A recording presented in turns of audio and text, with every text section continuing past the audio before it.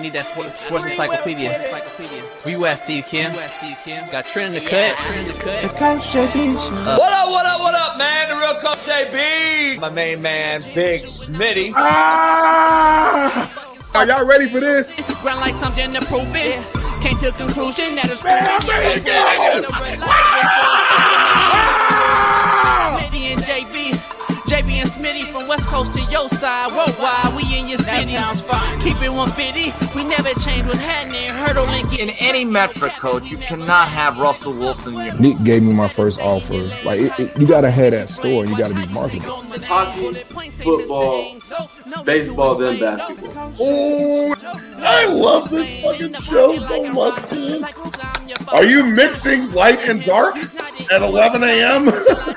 I'm elated that I can be able to coach, that I can be able to mentor these kids, and give them everything that I've learned over the last 20 years. Get Smitty and Jason Brown, kill the ass a rap. We what the game's been missing, we switched it and filled the gap. Smitty and Jason Brown, we killed the ass a rap. We what the game's been missing, we switched it and filled the gap. You are now tuned in to the Coach JB Show.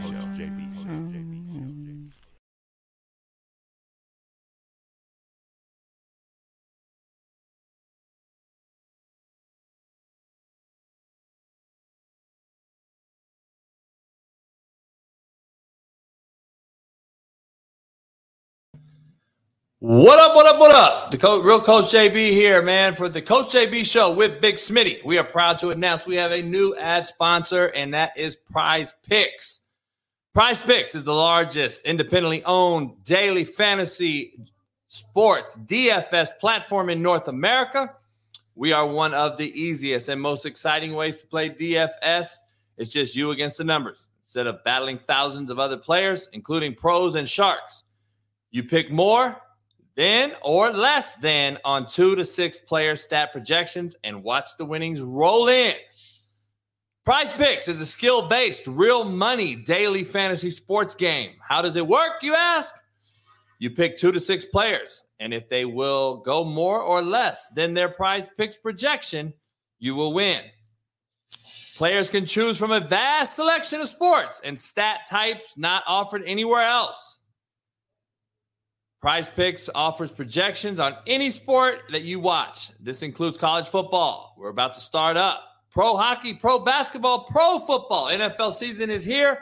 Plus pro baseball, pro golf, men's college basketball, NCAA tournament, plus women's college basketball, soccer, women's pro basketball, esports, pro car racing, tennis, MMA, boxing, disc golf, you name it, we got it. Short, fat, skinny, and tall. Prize Picks does it all. And I just got to be honest, dog. I started doing Prize Picks, and I won instantly, and that's why I am endorsing Prize Picks to the fullest right here on the Coach JB Show with Big Smitty. Go to prizepicks.com/CoachJB and use Coach JB as the promo code for a first deposit match up to $100. So go to prizepicks.com/CoachJB and use code CoachJB for a first deposit match up to $100. Prize Picks is the best betting app online in North America. Go get it and do what Coach JB and Big Smitty does every day. We bet Prize Picks. Head on over there, prizepicks.com/CoachJB and get you $100 match right now. Appreciate you. Peace. What up? The real Coach JB here on this E-Dub Monday, Eric Weddle Monday. We got a new little twist for you today. Big Smitty, I'll be bringing them in right now, but I'm going to get you the intro going. All right, Prime has lost the locker room. Players talking about the team on social media. They're taking to social media. That's the biggest thing I see right now. Prime's really made this program better? That's my question. Has he made it better? Or has he set them up for monumental failure? We're going to break that down. If he were to leave today, he will set them back for years. Be careful what you ask for sometimes when it comes to hiring brands over coaches. The Caleb Williams era is over in LA. He is just another Lincoln Riley quarterback, period, point blank. We're going to discuss UCLA may have the coach USC needs, and just possibly the wrong coach in LA is on the hot seat. LeBron has 37, reminding all the folks out there that he can still do it at a high level. And the Lakers moved to 8-6 on the season. What season did you ask? I have no fucking idea what season we're in. Tournament, regular, play-in, I have no clue. Purdy post perfect passer rating as the Bucks blow out the Niners, or the Niners blow out the Bucks, beat the aging Baker Mayfield. We're going to discuss Brock Purdy. Bronny James finally shows up, has his first pregame warm-up for USC basketball after the heart issue. LSU women, Angel Reese, suspended. And again, be careful what y'all ask for when you want a brand over a player or a coach. Tonight, we have the Kelsey Bowl reunite from the Super Bowl last year. Chiefs, Eagles, with or without the Swifties in the house. It should be a fun, entertaining game on this Thanksgiving Monday. New Mexico State beats Auburn. Shout out to my main man, Jerry Kill, great friend of mine, beating Auburn and stealing $2 million in the process. Robert Saleh non-committal on the Mormon MILF Hunter in New York after a dismal performance once again. Reminds me of Denver last year when Russell Weirdo was so fucking bad at the defense. That great defense was wasted. Well, this great defense is being wasted in New York. Do you know the common denominator? Nathaniel Hackett. Saleh, fire his ass now. Let Aaron Rodgers know this is your team and that you're making a move that is in the best interest of this organization.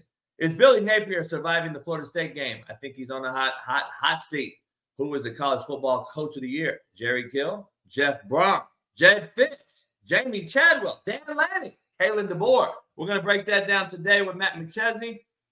We will also be live this week only, just so you get an update. Today, tomorrow, and Wednesday. It is Thanksgiving Thursday. Friday we'll be off. We'll be back next Monday. So make sure to follow every move we make because I will be getting down on Thanksgiving, cooking it up. You know I already know how to get down. I got to start the show before we bring our main man from East Naptown. Horrible hairline in a horrible suction box with no sound, no mic, no backdrop, nothing.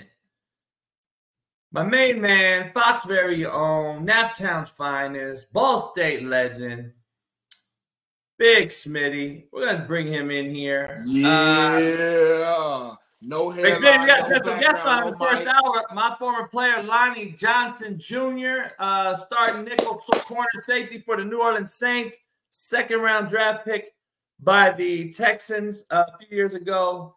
JUCO product, Kentucky Wildcat legend. He'll be joining the show in the first hour. Big Matt after that, and then E-Dub's going to come on a little early today at about 7:30 our time, 10:30 Eastern. He's got stuff to do today. He's going to come on early, and then we'll end the show with us alone. I got to start off with my rant, Big Smitty, and please dive in. But is Deion Sanders coaching it or allowing it? The jury's still out. The jury's still out after watching this Week 10. I can honestly say I'm not impressed at all by the teams willing to fight, the undisciplined nature of which they conduct themselves on the field, and being the most penalized group in Power 5 football. They are number one, by the way, and the inability to grasp the concept of humility. And it really gives me secondhand embarrassment, to be quite honest. I've been trying to stick it out with Prime and Deion and the whole thing, and I like Deion. I got buddies on the staff. Matt's on our show every day, but also I got to be real and honest. And as a coach, the coaching part of me is coming out, and we're gonna dive into it early in this show and break it down. But right now, I look at a head coach and I gauge it on two things. Number one, has the culture been set and reset? And is it a don't do this without having this consequence scenario? I don't see it. But what I say by that is they're the most penalized group in Power 5. And week to week to week, I continue to see the same shit. I don't see any corrections. I don't see any changes. We either allow it or we coach it. They have not one backup quarterback worth of shit, Big Smitty. That's my second common denominator when I look at a coach who's supposed to be a recruiter, who's supposed to be a big-time recruiting coordinator and understand that this is where we are in this profession. We got to have multiple guys at multiple positions. There's no way a quarterback goes there that's worth a shit when he only coaches his son, when only – you can see it. The backup came in. I thought Shedeur quit that game. He fell down, said it was an ankle. I didn't see the hit. He's been hit all year long, bad, and got up and fought. Matt's praised them for getting up and continuing to play. That one seemed like, I don't know. Maybe I'm wrong. Maybe it was something underlying, but it sure didn't look like it was a big-time fight from that Colorado Buffalo team versus a Wazoo team, which could have made you one step closer to bowl eligibility. It amazed me. Travis Hunter, dog, you got to learn to shut up. I got to be real. And that's coming from Prime. Prime, you got to shut him up. He's talking to fans before the game, saying, we're about to light you up, blah, blah, blah. You lost by 40, homie. You lost by 40, dog. Like, you got to shut the hell up. There's no humility. This has been a show. It's been a money grab, if you will, a brand-building campaign, Smitty, for Prime Entertainment, his sons, and Travis Hunter. Almost as if he had to cater to those three kids. Just feel me on this before you dive in on me. Almost as if he had to cater to those three kids because they transferred with him to Colorado from Jackson. Like, I gotta thank you for coming with me. It's like, that's what I get, dog. That's my intuition. Lance Leipold at KU inherited the worst program in Power 5. Let's be clear real quick before we start saying Colorado has. No, KU was the worst program in the Power 5 level. Colorado has had more 500 seasons recently than KU. Let's just be honest here. And his team performs with a backup, with a third-string quarterback at a very high level.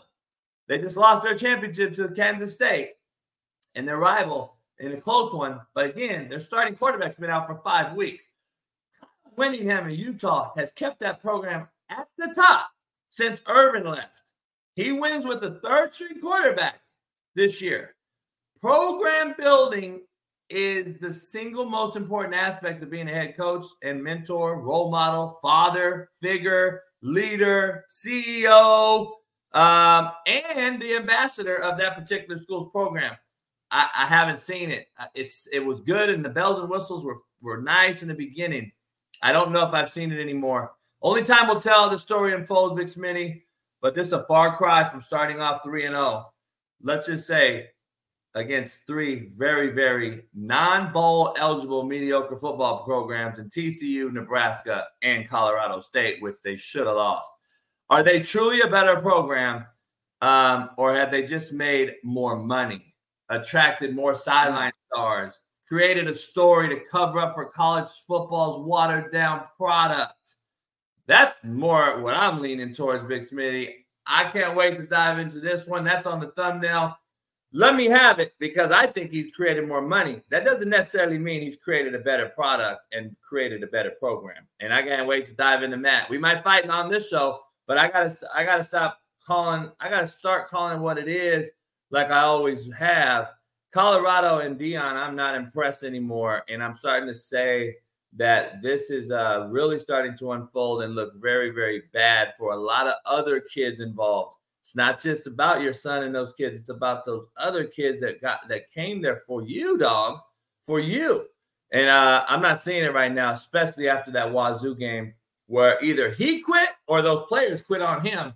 I don't know what it is, but it's one of the two. Before we dive into this argument and discussion and debate, the show is brought to you by AQMS, a new proud sponsor of the show. Make sure you head on over there. 1-888-233-3110 for all your moving needs. Furniture, car, house, you name it, go check it out. 1-888-233-3110 is my promo code, direct phone number. Tell them Coach JB sent you. If you need anything moved, check it out. Also, betonline.ag is the proud sponsor of the Coach JB show as well. Head on over there tonight for the Monday Night Football game. Use the promo code BELIEVE, BLEAV, and get you 50% off plus welcome bonus. Let me get to the quote of the day, Big Smitty, and get our show going before we debate this. Quote of the day. Accomplishment of your dreams demand personal sacrifice and hard work. Accomplishment of your dreams demand personal sacrifice and hard work. Big Smitty sacrificing right now. He got a room with a white wall behind him. He got to go to his other job after this. He is sacrificing to make this thing work. A lot of you guys, I don't think, understand it. We don't live like that no more, unfortunately. Contrary to belief, brought to you by betonline.ag and Prize Picks. Head on over there. Big Smitty, you're a God-fearing man. Heaven is not a republic. Contrary to belief. Heaven is not a republic, dog. It's not invite. It's invite only, homie. It's exclusive. Exclusive, JB. Exclusive VIP. So I don't know. Your name not on the list.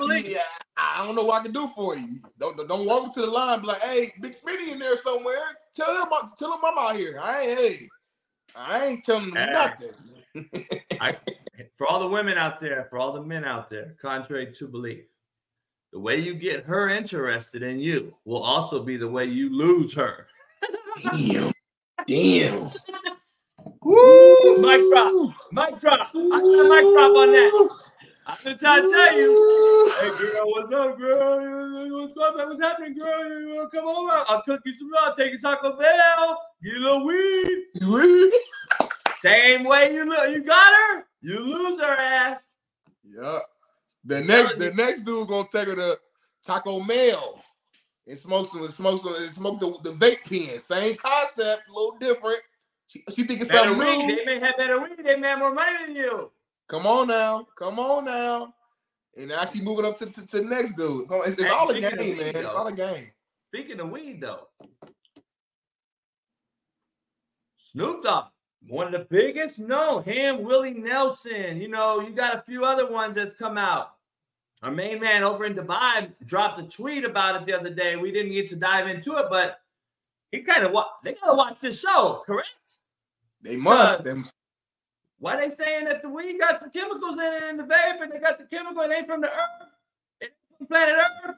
It ain't pineapple, watermelon weed. Is it from planet Earth? I thought it was from planet Earth. I guess maybe they found out. Maybe Snoop found out something we don't know. Maybe Bootsy found out something we don't know. But Coach JB and Big Smitty been knowing. We've been saying it for a long time. Dr. Jesse Morse was like, let me go look into this. It might have something to do with injuries and bone marrow and recovery and chemicals too risky to play with my mental. Yeah. That's real. Speaking of weed, I'm just saying. You've been saying it for a long time, JB. I think people might have laughed. They thought you were just joking. It's like, it's coming out. Snoop found out something because Snoop loves weed. He wouldn't just wake up and go, you know what, I'm done smoking. No, something happened either health-wise or he found out something about it and he had to stop cold turkey. And he's been posting every day like, hey, I got homies, real talk. This is what I mean, Smitty, when I say I want to see more LeBrons and Cubes and Snoops and Dre's come out and talk proactive instead of reactive tweets. Yeah. He did a proactive tweet. And I swear to God, I got homies in the hood on Facebook, old school cats. That's Facebook's their IG, you know that. Old school cats on Facebook. They like, shit. If Snoop stopped, I stopped today. Straight up. He's never been smoking weed his whole life. He's like, I stopped today too. Because if the rich stop, the rich know. Because the hood will never find out what's happening in there, what's put in there. Snoop found out something, and I'm thankful he let the hood know. Because I got homies saying, well, I'm dropping like cold turkey right now. I'm stopping the weed. Again, a guy with Snoop's platform just basically may have saved who knows how many. How many cats stopped smoking today is the question that I have for you, because I'm telling you, I wish I could see more from cats like that. I'm just telling you, cats with a big platform dropping shit like that all the time. Proactive. We don't need no more reactive tweets. What if Snoop kept smoking? A couple cats pass away that he know. He wrote, you know what his tweet will be? Rip to the kings and queens, man. We died, man. But it's weed. It's the chemical in the vape. What if that's true? I'm just saying. Crazy game.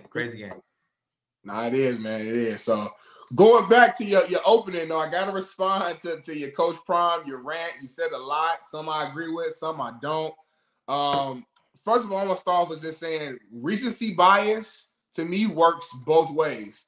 So at the beginning of the season, they started off 3-0. They were hot. They were winning.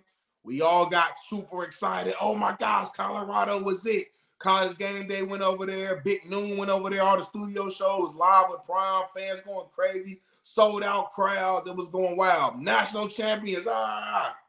Now, fast forward to today. They can't win a game. They can't win a game to save my life, save their lives. So now we're on the opposite end. They suck. The program didn't get better. Coach Prime's a horrible coach. These players are not bought in. They hate him.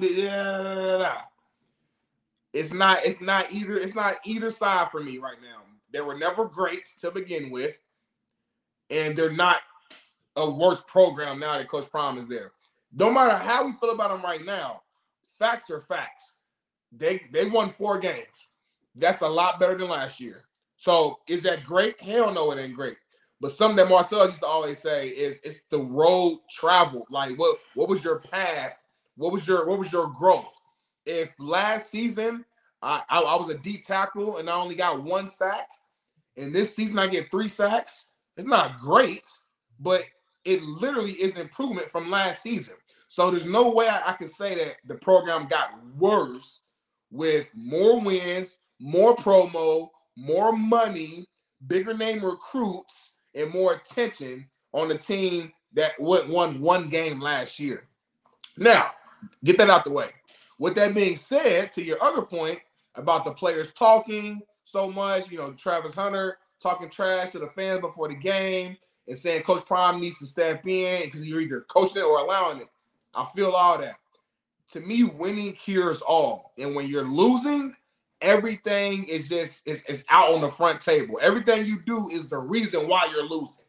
If you're doing a podcast every single week, that's why you're losing. You're not focused. If the baby is at the game, that's why y'all losing. You got rappers at the game. If you're talking trash to the fans for the game, that's why you're not playing well and you got scored on today, Travis Hunter, because you're talking trash before the game. In my opinion, I don't have a problem with none of those things that I just named and listed. I love trash talking. I think it adds to the sport. It adds more competitiveness to the football field, adds more physicality. It gives you an extra edge and reason to go out there and compete at the highest level. That's why we saw the Colorado State earlier this year. And you were saying like that was real football right there because it was a real hatred of each other. It was a real rivalry. A lot of that was because of the trash talk before the game. Meeting at half of the, middle of the field, pushing and shoving. It was real hatred before that game, and that's what led to a great football game. So we can't say that on one end and love it, and then on the back end when they're losing, we hate it. But again, winning cures all. So when you're losing, we put everything you're doing as the reason why you're losing. And as fans or as coaches, we want the players to just shut up, walk in there suited and booted, one hand on your hips, other hand on your lips, be quiet, don't talk trash, walk in one single file line, and stay focused the entire time. Don't say anything. Because that, to us, from the outside looking in, that defines discipline. But I want to ask you, and this is really more of a rhetorical question, but you can respond if you want to. If I'm Coach Prime, and I got my whole team just locked steady, don't talk, don't do this, don't dance, don't show out, don't do nothing. Do we really think that's going to lead to wins and lead to success? Hell no. As a coach, you got to let your players be them. I had teammates who were quiet before the game and didn't really trash talk during the game. I had guys that talked shit before the game, during the game, after the game. I had guys who was dancing and listening to music before the game loose. Other guys who were serious and would make themselves cry before the game to get in a certain zone. But at the end of the day, each player has their own motivation and their own style and pregame routine and postgame routine and during the game routine that helps them stay locked in.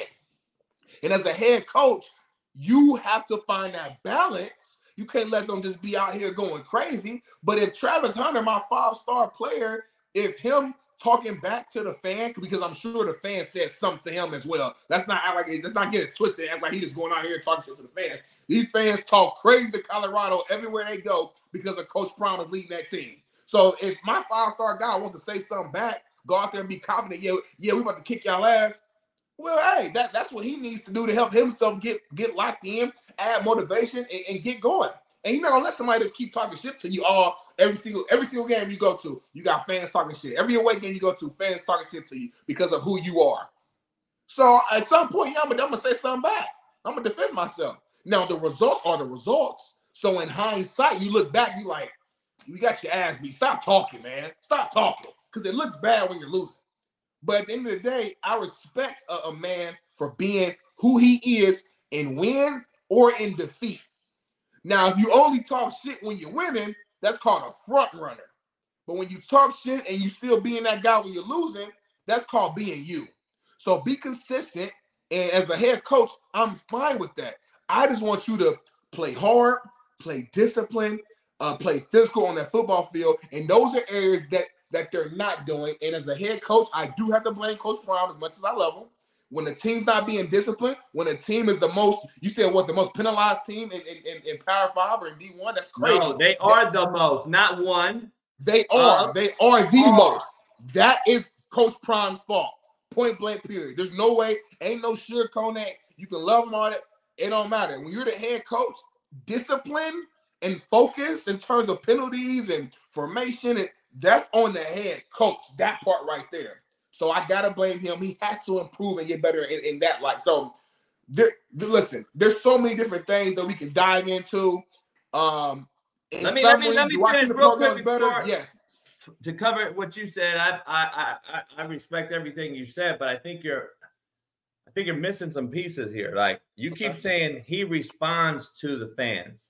How about they're the ones starting with the fans? It's on record, bruh. We have video. Oregon just released a whole video of Shedeur, Shedeur and the other brother, Shiloh, going at Oregon before the pregame warm-up even began. They just released the video. Yeah. So you make that face, but you said just 2 minutes ago that they're responding to fans. No, the fans are the ones talking to the fans. The fans, so not players. You're going to get a response from fans, bro, when you started, right? Let me be clear here. You are who you are. And if you're going to start it, you better be able to finish it. I have secondhand embarrassment because these cats continue to start something that they have yet to finish. They haven't even started, really, as far as the football world goes, but they act like these motherfuckers have won 2 national titles already. Like, homie, pump your brakes. Hold up. I get being you. Latrell Flowers in here, Al and TJ. Did I not let y'all be you? But still understand that we're not about to go do no stupid-ass, ghetto-ass shit that reflects on not only myself but the program and your future for being recruited. Now, these cats' future is going to make money in the NFL. They don't need to worry about getting recruited anymore. But we're looking right now at Caleb Williams, and is his stack dropping or not? We don't know that right now, but it's in question.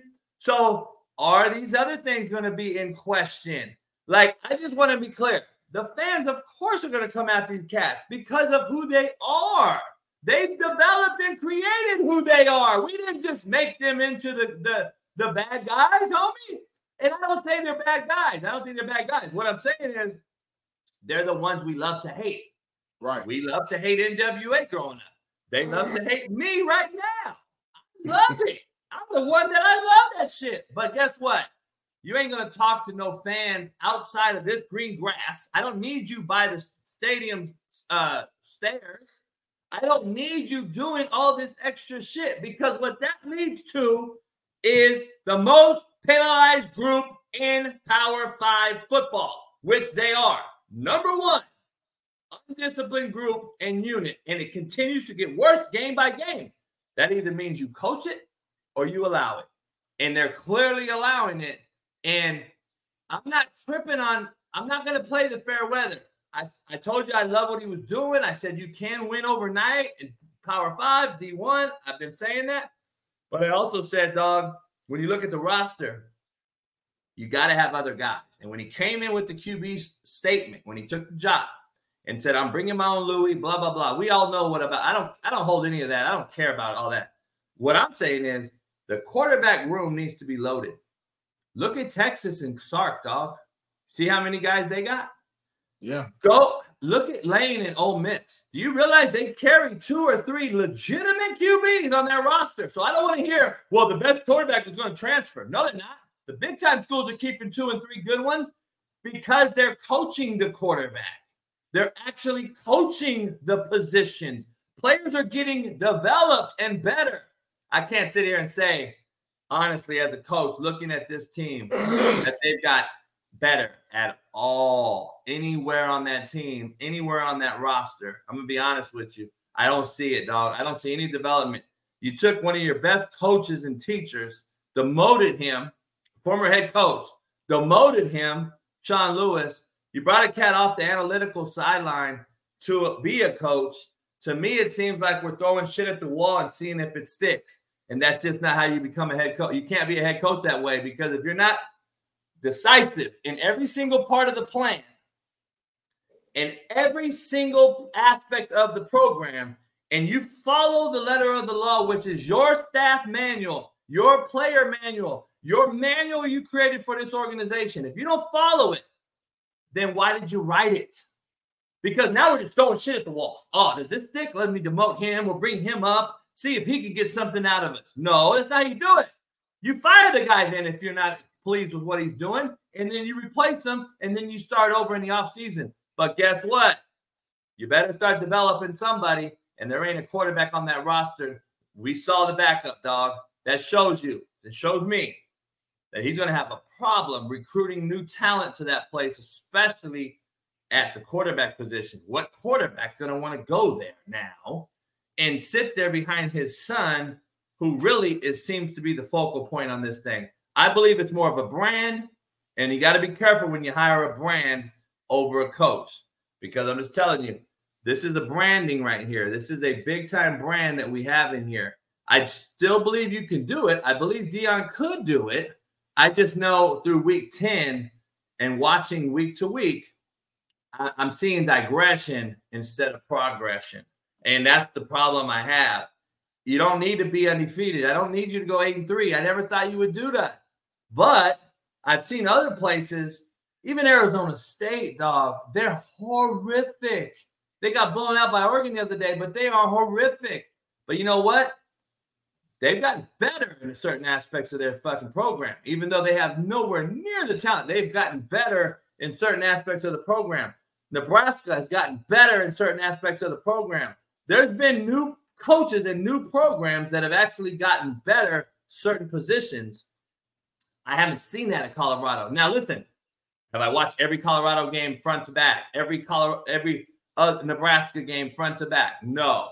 All I'm telling you is off the body of work that I'm witnessing and seeing. And I got to play at devil's advocate, Smitty. The Pac-12 is better, I think, than those other conferences, too. So this is not only him being thrown to the wolves year one, he's also being thrown into the best conference the Pac-12 has had in probably 10, 12 years. So people don't look at that either. But sometimes I got to eat humble pie and say, look, I got to get better. I want to be the best, not talk about being the best. That's what I think they do. We got to jump right into our special guest mix, Smitty. New Orleans Saints, JUCO product. We got great story. I drove him across the country. Great kid, Gary, Indiana. Smitty's rivalry. Yeah. Hey, they just bang on Naptown all day long. They shit on Naptown. But we got a great interview with Lonnie Johnson. Then Matt McChesney will join us after. As soon as this interview over, we'll go straight to commercial. We got to play a commercial break after this interview, and then we'll be back with Big Matt. We got a loaded show today. Big Bailey, let's show Lonnie's highlight in the Super Bowl. I mean, in the playoffs, by the way, Smitty.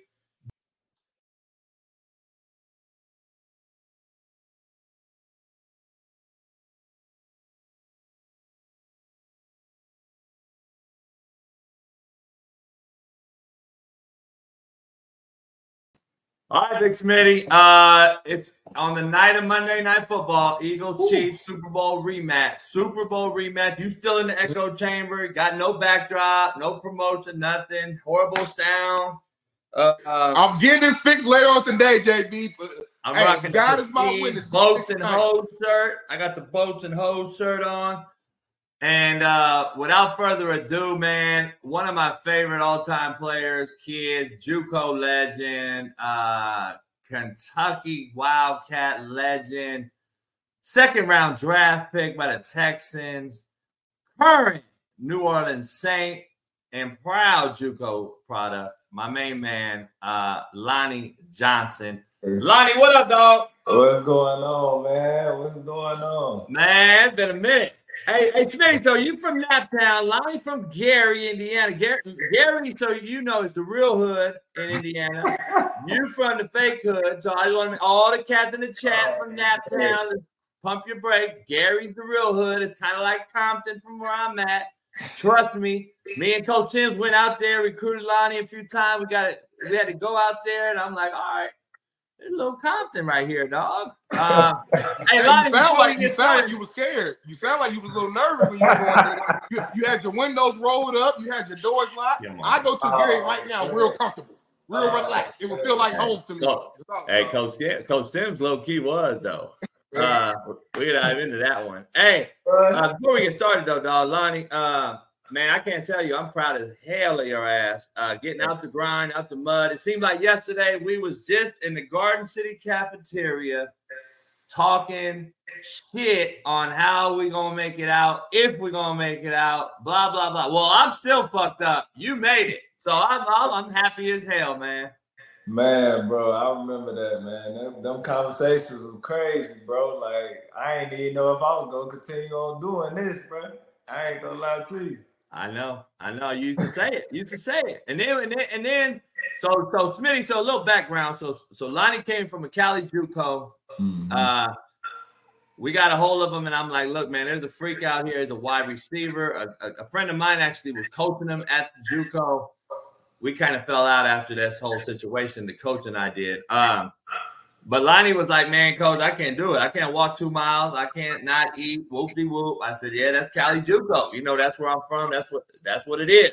If the coach don't take care of you, you in a fucked up spot. So come out here, get into a cafeteria, get a little scholarship, blah, blah, blah. And it's a national JUCO, and let's get your shit right. So, dog, we had a long conversation driving. I picked him up. I think Wichita. Yeah, we smashed in Wichita about 4 hours across the state, and we just chopping it up the whole time. And then Lonnie and I bonded from that point on. So Jeff Sims was the head coach. Everyone knows, documented. Him and I didn't get along or whatever. But bottom line is, respect earned is respect given. And I would say that Lonnie would probably attest that Jeff Sims helped save his life and put him where he is today. And it is what it is. I don't give a fuck if cats don't get along or not. That's real men, call it what it is. And Sims helped this man. He was on my side, Smitty, on offense. He was a receiver. Right. And then we had a talk with him. We had a staff meeting, and he was and Sims was like, man, what do you think? I'm like, I think he's an NFL safety, NFL corner. And everybody looked at me crazy. And I was like, I don't know if Lonnie would do it, but I'm just telling you what I think he would be. I had Richard Sherman. I've had other guys that like, this is who Lonnie is. 6'4", fucking long as shit, run, ball skills.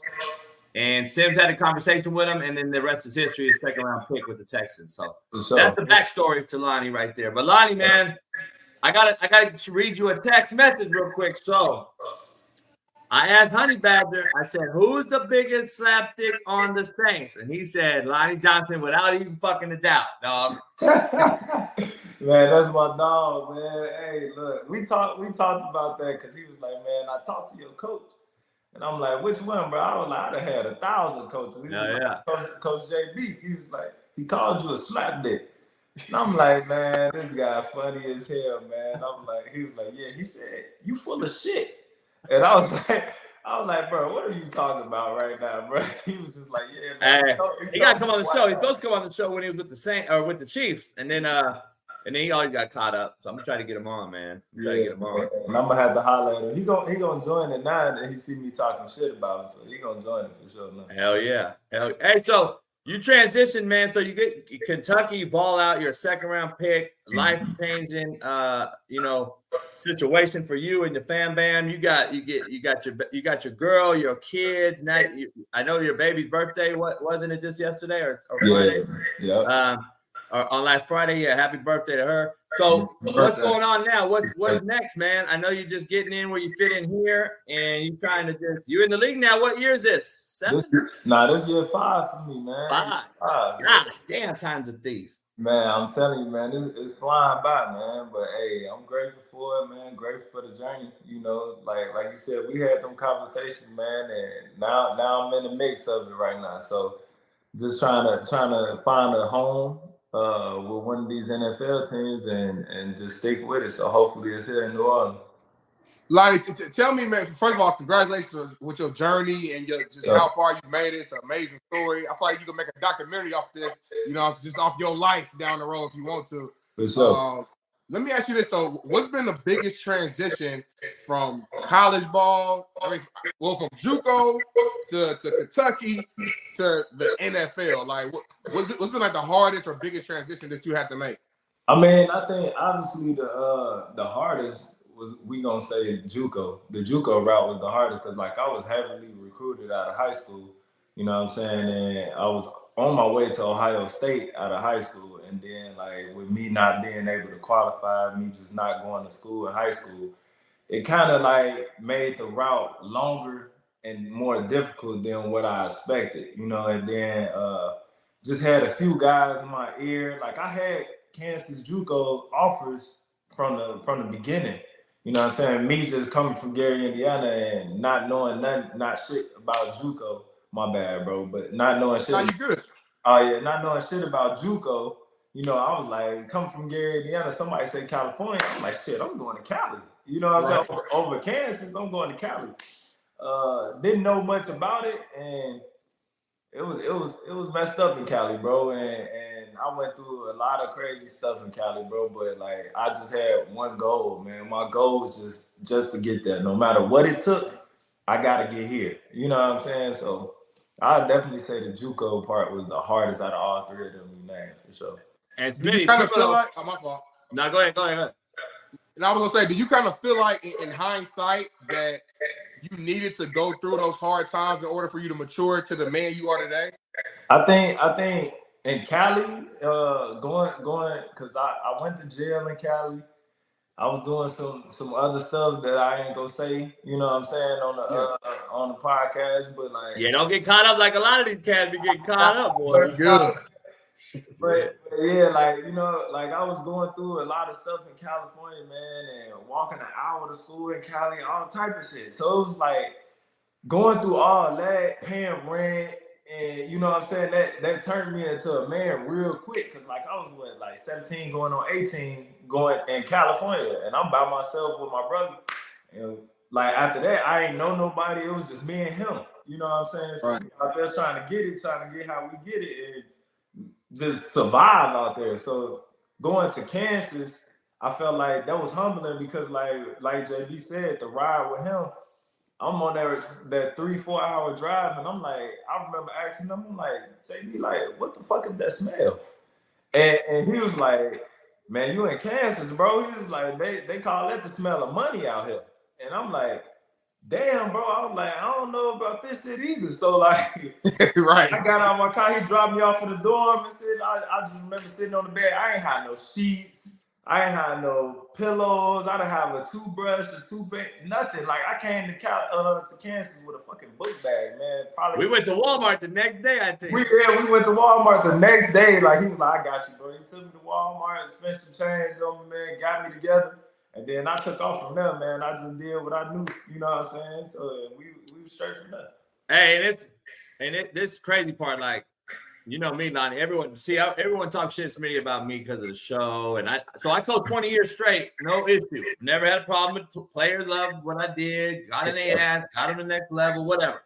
Coach the same way. Then the show shows up, 300 million views, and I'm the devil all of a sudden. Mm-hmm. But having said that, dog, Lonnie ain't the only one. How about everybody's shit? Jermaine Johnson, who's with the Jets right now, half that team at Garden City.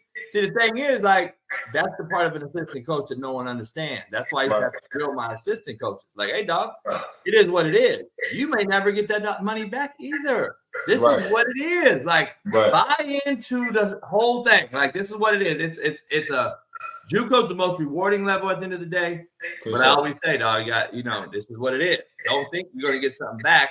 And I've never asked a player of mine, 28 in the league, never one time for nothing back. It ain't about that shit. It's about getting them where they could not get themselves.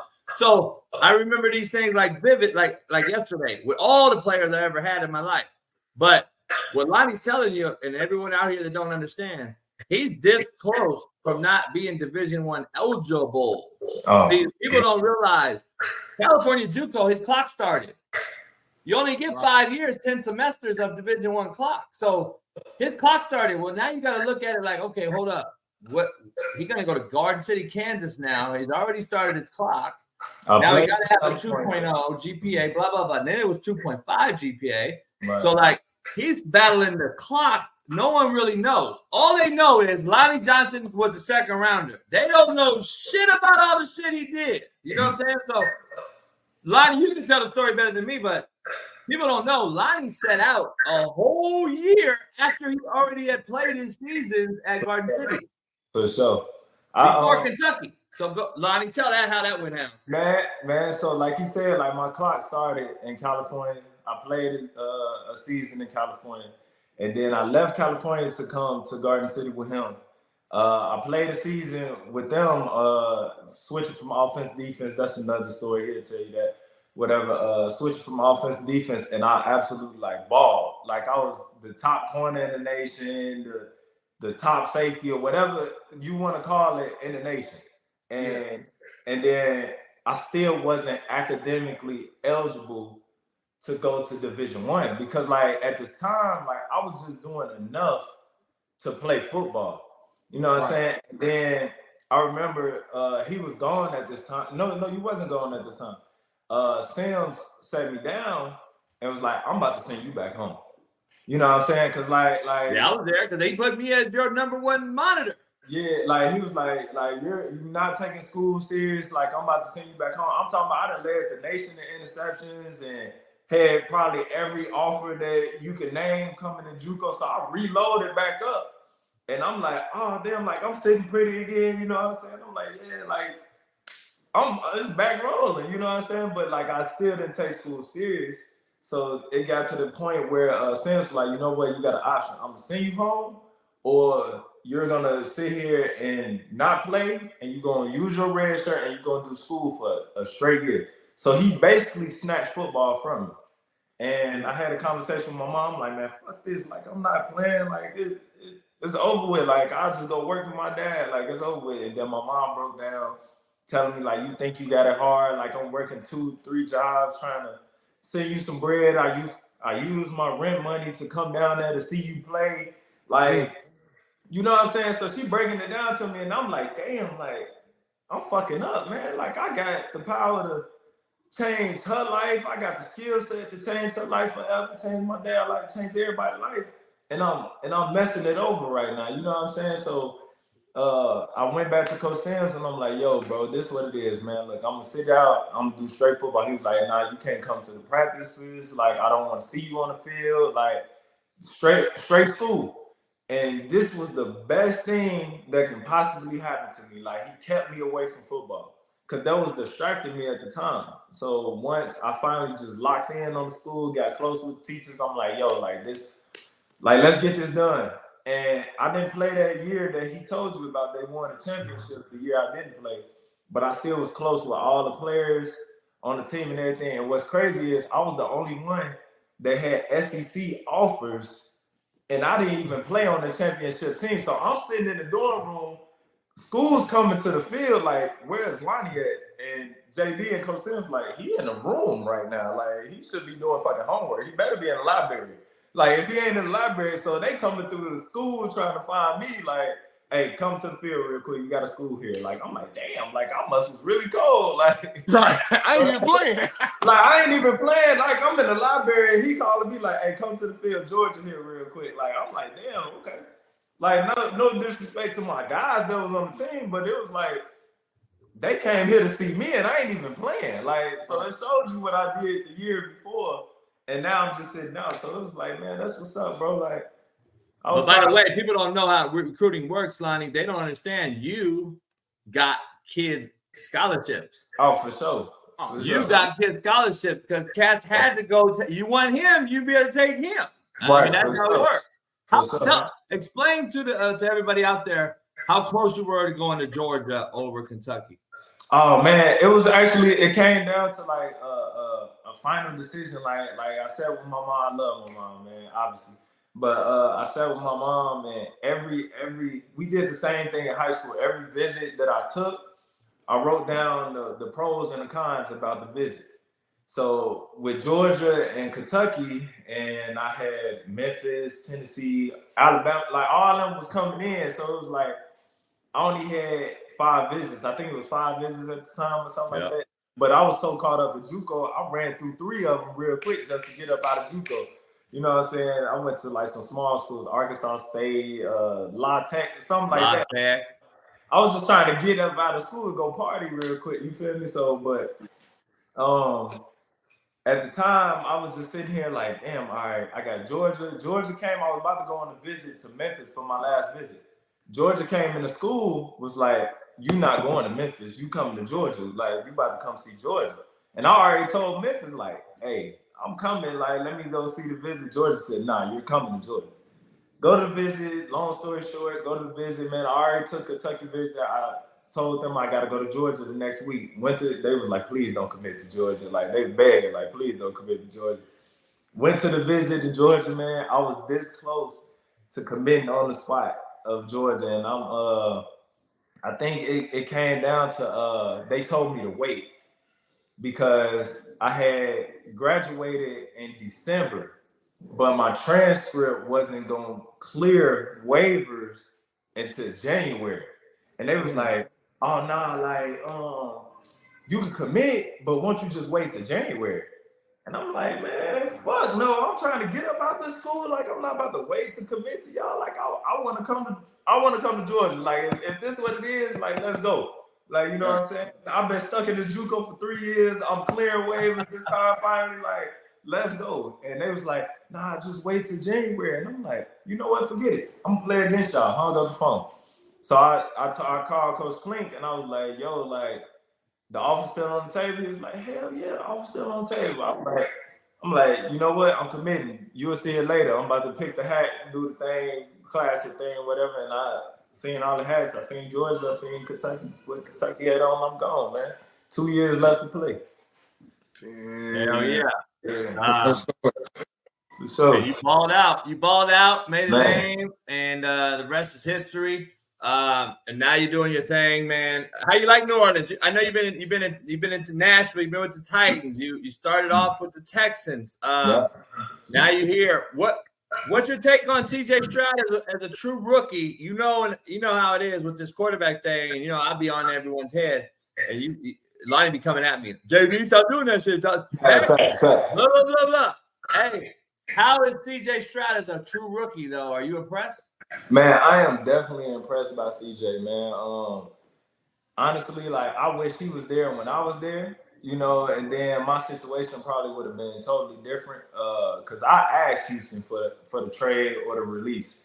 And I think it was because, like, all the stuff we was going through in Houston, if CJ was there and I had Deshaun, but Deshaun sat out on us, you know what I'm saying? Yeah. So, like, If Deshaun was playing the whole time, I think my situation in Houston would have been different. But since Deshaun sat out and he ended up leaving, and then we didn't have C.J. Stroud, we had Davis Mills. I had freaking 4 different head coaches, 4 different DCs, 4 different DB coaches. So it was like, hey, bro, I got to get up out of here, bro. Like, y'all about to destroy me. You know what I'm saying? But with him, man, the stuff I'm seeing him do at a young age, bro, he's gonna be a problem for a long time. And I'm glad Houston finally got a coach that has set a foundation. You know what I'm saying? He set a foundation to come in.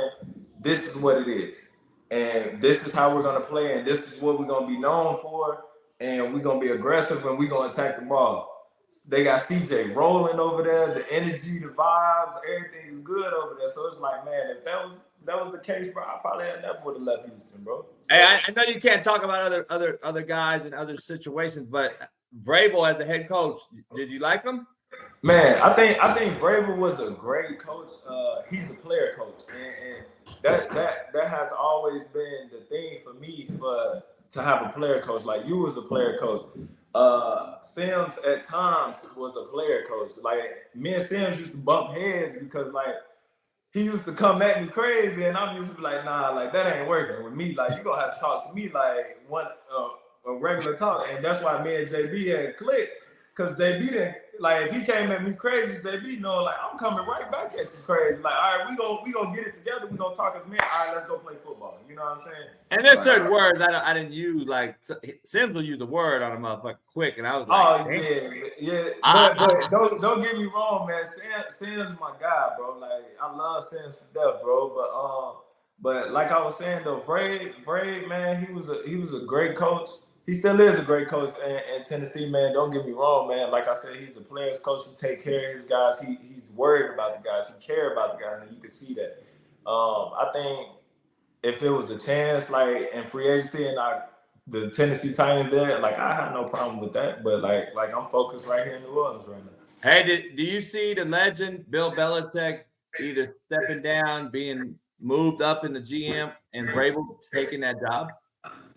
Leaving Tennessee now to go to the Patriots, that I'm not so sure about, because it's still a rebuilding process. You know what I'm saying? So he would be leaving where he comfortable at to go start over and do the same thing that he about to do in Tennessee. So right. I don't see him leaving where he's comfortable at to go do the same thing in New England with Belichick leave, just because he played there.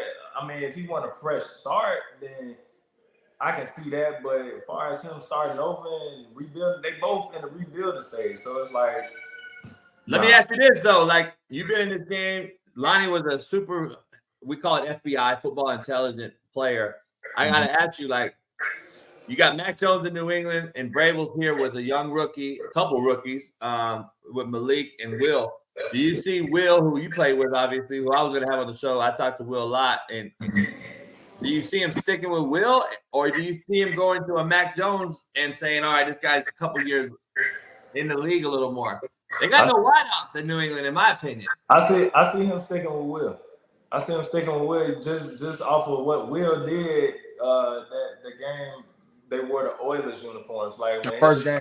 His first game, man, he came in and lit it up. You know what I'm saying? Like, once they get, it's all about the foundation. You know what I'm saying? Like, he's been so accustomed to, I'm giving the ball to Derrick Henry, we running the ball. Now you got a quarterback, no offense to Tannehill, you know, Tannehill can sling it too, but you got a quarterback that can spread the ball around.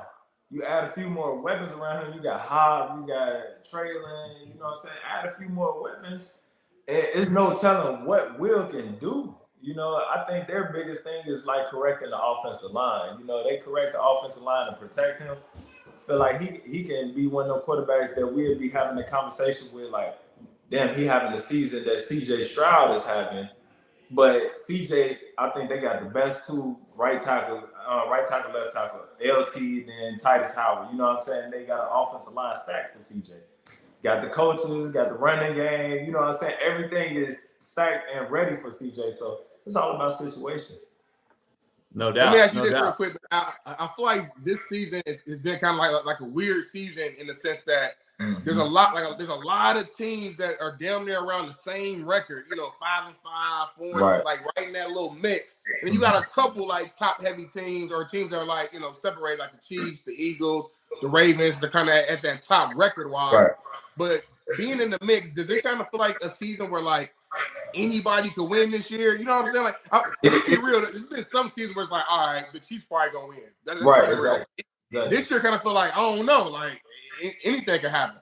with everybody being in the mix, it's actually like I think a lot of people are panicking with us. You know what I'm saying? With us being 5-5 right now, but you got to look at our division. Like we leading our division. We number 1 in our division right now. Yeah. And we're 5-5 and midway through the season. So this is a time right now that a lot of teams can either hit a streak rolling into the playoffs, and the ones that already to hit their peak can be the team that's gonna go down. You know what I'm saying? And I was a part of that last year with the Titans. We started off hot, I think going 5-0.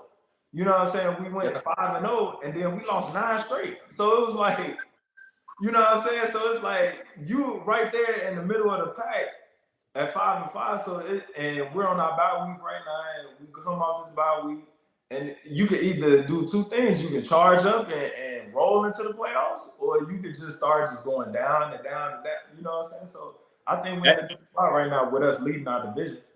Let me ask you, you played for Sims, you played for me, you played for cats that were like wanted to play football tough. We're the old people on the hill yelling at the clouds, all that shit. And you played it and did it. Like you were a banger. Like Lonnie would come up and hit you. Right.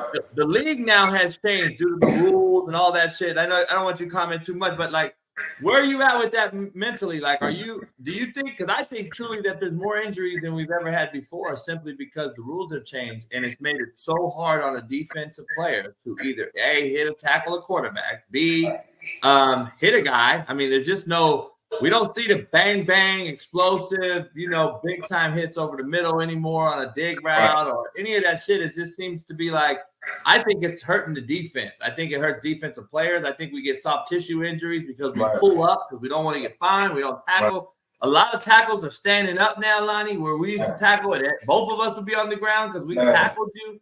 Is there any truth to what I'm saying, or do you think that? Man, it's 100% true to what you're saying, bro. Honestly, bro, because like you said, a lot of guys pull up, but then you got the guys like Kareem Jackson, the guys that don't care. Like, I'm gonna hit you how I hit you, and it is what it is. And I feel like I'm one of them guys. I'm always a big believer if I catch you, bro, I'm gonna try to obliterate you out here, like, and the that's how you was raised. We gonna take it with the league. We gonna take it how we take it. Like, I'm not intentionally trying to hurt you or put you in a hospital, but like, this is football, bro. At the end of the day, and I just haven't been in position to catch a few guys like I used to. You know what I'm saying? But like, don't get it twisted. Like, my mindset hasn't changed because I'm about to get a flag or I'm about to get a fat X in the mail. No, I'm still gonna hit your ass exactly how I was gonna hit you. And if I blow you up, and I live the game for making the crowd say, ooh. Like, if I get that ooh out the crowd, I know I did my job. Like, I hit you the way I was supposed to. You know what I'm saying? So yeah, it's gotta be tough. The way the league's going right now, like the generation, like, it's like, I ain't grow up like that, bro. All this dancing and all that shit, I ain't grow up like that, bro. Like, it's like, hey, bro, like, I'm about to try to split you in half. I grew up watching Ryan Clark, Brian Dawkins. Like, them boys I'm nailed down on smashing, bro. Like, other than that, I'm with you. I'm glad there's guys out there. I had Patrick Queen on. He's been on the show like 3 or 4 times. We've had other guys, Brian Pollard. They're the same shit. They're like, man, it's just tough right now. It's like, what? We got to lay off the court. We can't roll on him. We got to let our body weight. Like, this crazy shit you can't even do as a human. Like, it's not helping us, bro. They making everything harder for the defense. And like, we be like, man, like, it's a blatantly push off. Like, you know what I'm saying, from the receivers. And it's like, y'all call us for a little tug. Like, can we get a little bit of leeway in this? It's already hard backpedaling, trying to cover this man. Like, he already know what he's doing. I got to guess. So it's like, I saw the other day. I saw Lamar threw a ball that was not catchable. The corner, it wasn't even a PI. I don't even see there was contact. They throw it, though. They're going to give the offense that third down pass interference call to move the sticks. And it's like, And I commend the defense. I commend y'all right now, man, because to be honest, all the rules against y'all and the offense has still struggled to score points this season. All-time low. Like in NFL history. Like, so it's like something's crazy. Let me ask you, do you guys go good versus good in practice? Like how good is Olave? How good is he? Do you get to go against him a lot? Or? Man, 12 crazy, man. That boy nice. Like I feel like he one of the top receivers in this league already, bro. Given the chance, like as you can see, James came in and threw him right now. You know what I'm saying? Threw a fade right to him, and he goes up over the top of the defender and catches it like it was second and third. You know what I'm saying? So like, and I was watching him do that all camp. Don't get me wrong, he wasn't doing it to Marshawn or the guys, but like some of the guys, the scout team that he was going against, man, like he was making it look like second to nature. But as far as going good on good, we'll do that every now and then. Like you don't really want to do it too much because then it gets real competitive. And like guys in the trenches, man, like it'll be a fight every 10 seconds. You know what I'm saying? So it's like let them go ahead and get their work. We get our work, bro, and we come together a little bit, get a little here and there, and then we gone, bro. Do you think that's missing? Because back in the day, probably when you 5 years ago in the league, maybe I know you were there with O'Brien or whatever, but was it kind of like that? A little more good versus good? Yeah, man. My rookie year, OB, I remember he told me to follow Hop all practice. Like and I'm looking like, all right, I'm a rookie. You know, me come from where I come from. We like, man, we ain't scared of this. But like Hop showed me some stuff that day. Like, come on, young boy. You know what I'm saying? Like, if he caught a pass over Hop, like, like this is what you got to do. You know what I'm saying? Like, I'm not gonna let you come out here and embarrass me. So like, let's come with it. And I appreciate Hop for that too. You know, that stuff got me ready a little bit. Who's the best? Who's the hardest defender? Who's the hardest guy to defend right now in the league? Oh man. As far as what position we talking about, tight end or receiver? Yeah, or either one. So let me ask you. So like, do you have to nickel down and play a tight end that's spread out, or do you play him at the end of the line scrimmage, or are you playing slots at all like vertical and like match coverage or quarters? I feel like honestly, like whatever we want to play, again, it depends on the tight end. Because you can cover anybody. So take it back, Kelsey. You know what I'm saying? The regular season game, me and Kelsey had a tough matchup. I won the better half of that matchup. Coming in the playoffs, they put him behind the line of scrimmage, which I told, which is crazy. This is a crazy story. I told my coach, my DB coach, coming into that playoff game, I said, they're not going to do the same thing they did in the regular season. They're not going to let me put hands on Kelsey this time. Like, they seen it. They adjusted to it. We come in the game, the first play, Kelsey behind the line of scrimmage. So it's like, now I can't touch you. And Kelsey is already as elusive as it is. You know what I'm saying? And he's a tough cover as it is. So I still haven't seen George Kittle one-on-one yet. I still haven't seen Dallas Goedert one-on-one yet. But I felt like I done matched up well with a few tight ends, Waller, Kelsey, TJ. You know what I'm saying? Like, I done had them matchups with them guys. But right now. And do you have to spread? Do you have to handle a slot if they formation you or something like that? Yeah, I mean, none of that really matters to me because I play corner. So it's like, so coming down to the slot is like me just being a nickel at this point. Like I play corner, so that stuff is that's second to none.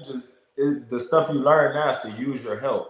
So you before you get out of here, man, you keep in touch with anybody? I know Alan's always in our show. Alan's in here. He always shouts you out, man, on everything, especially on his pages on social media. But Alan's always in here, and he, shit, we were the first ones at Garden together. I think you, Alan, me.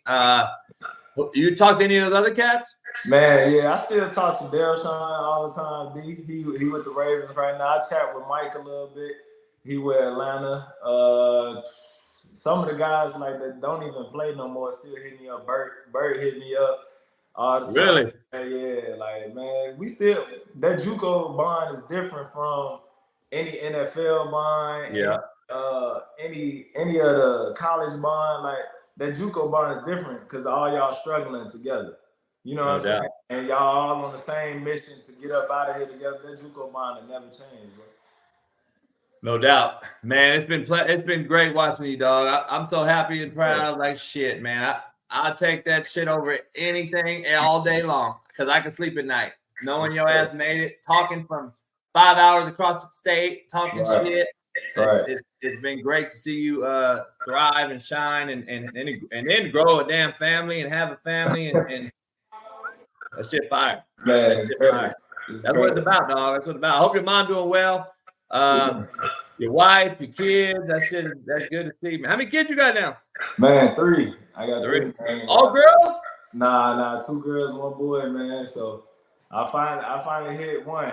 You got the boy. Hey, you got the boy. That's the hardest one. Shit. Yeah. That's the hardest one. Hey, my daughter 24 already. Man, that's crazy. That's crazy. You kind of making me feel a little old, bro.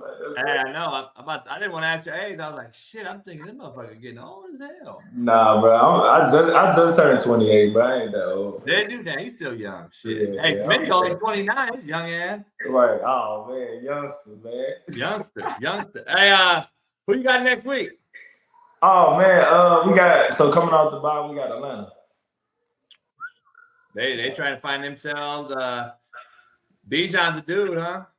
Man, I haven't seen him yet, so I mean, I don't know if they using them, how they're using them right now and all. I know there's controversy in that. I've been seeing a lot of stuff of them saying like the social media world saying like they misusing them and stuff like that. So we'll find out come next week, right? No doubt. Well, hey, Lonnie, man, I can't thank you enough for coming on here, man, and tell everybody I said what's up. Keep it going, man. Keep grinding, and I hope you either stay here or you get that next big bag and you end up where you want to be, man. So it's good to see you though, and we'll stay in touch for sure.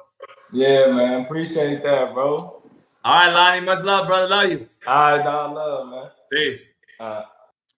Lonnie Johnson Jr., corner safety nickel for the Saints. Been in the league a long time, 5 years now, man. Seems like yesterday I was in the cafeteria talking about it.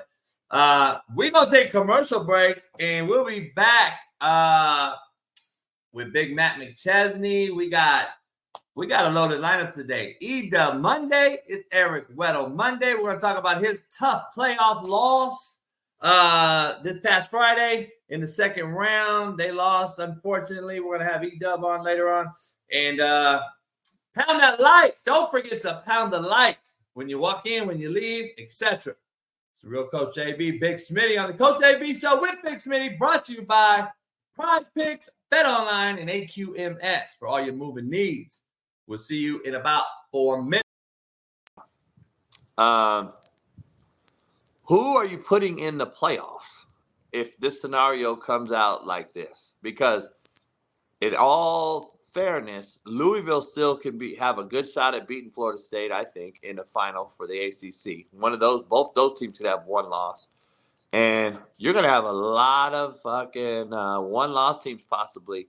Who's going to get in? I think the Pac-12 gets screwed just because of the West Coast bias, especially when they play the times the East Coast voters don't get to see. And then, as you always argue, the SEC's defense is probably going to be, in my opinion, going to travel a little better than Washington's defense, which is not very good. Who, in fairness, who gets in the playoffs this year? And not being biased right now, I had to say the SEC, and I say that because the Pac-12 they're gonna get fucked. But we done seen the Washingtons, we done seen those guys go down there and get blowed out from an SEC team. Not this year, though, T-Reese. We're talking about this year. I know, but it's always not this year. Yeah, well, it's always not this year. This ain't how it's been. I'm talking about in a playoff run, they always getting swiped, like, from an SEC team, and it'd be like, well, if Alabama was in or LSU was in, it wouldn't have happened like that. You get what I'm saying? Like, so I get both sides of it. It's kind of tough to be like, man, SEC deserves it. But it's kind of tough to say they don't. You know what I'm saying? But when that 12, when I say when they go to 12 teams in that playoffs, it might be 4 teams in the SEC in the playoffs every year. I don't see Bama or Georgia missing it at all. Ever. Yeah, I'm talking about two losses. They not going to miss the playoffs. Yeah.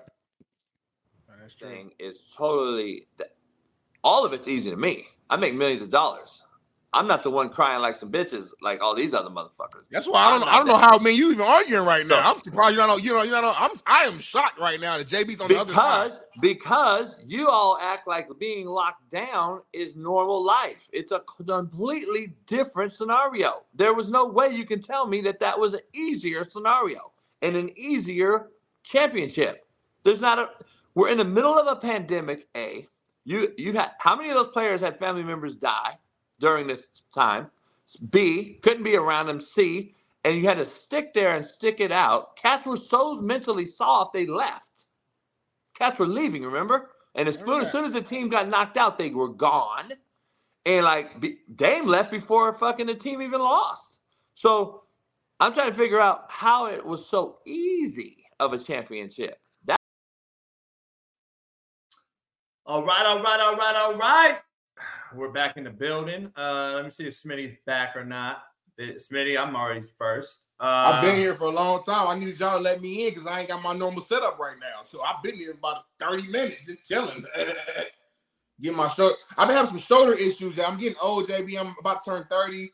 And I don't know if I slept wrong or what, but like my shoulder to my neck, I've been dealing with like a little sharp pain from here down my shoulder to my tricep. I went to see my chiropractor, so she helped take away some of that sharpness.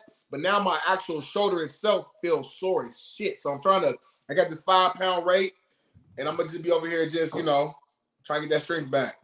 The only part I got a problem with right now watching this is that you're working out with the weight that's the same color as your shirt.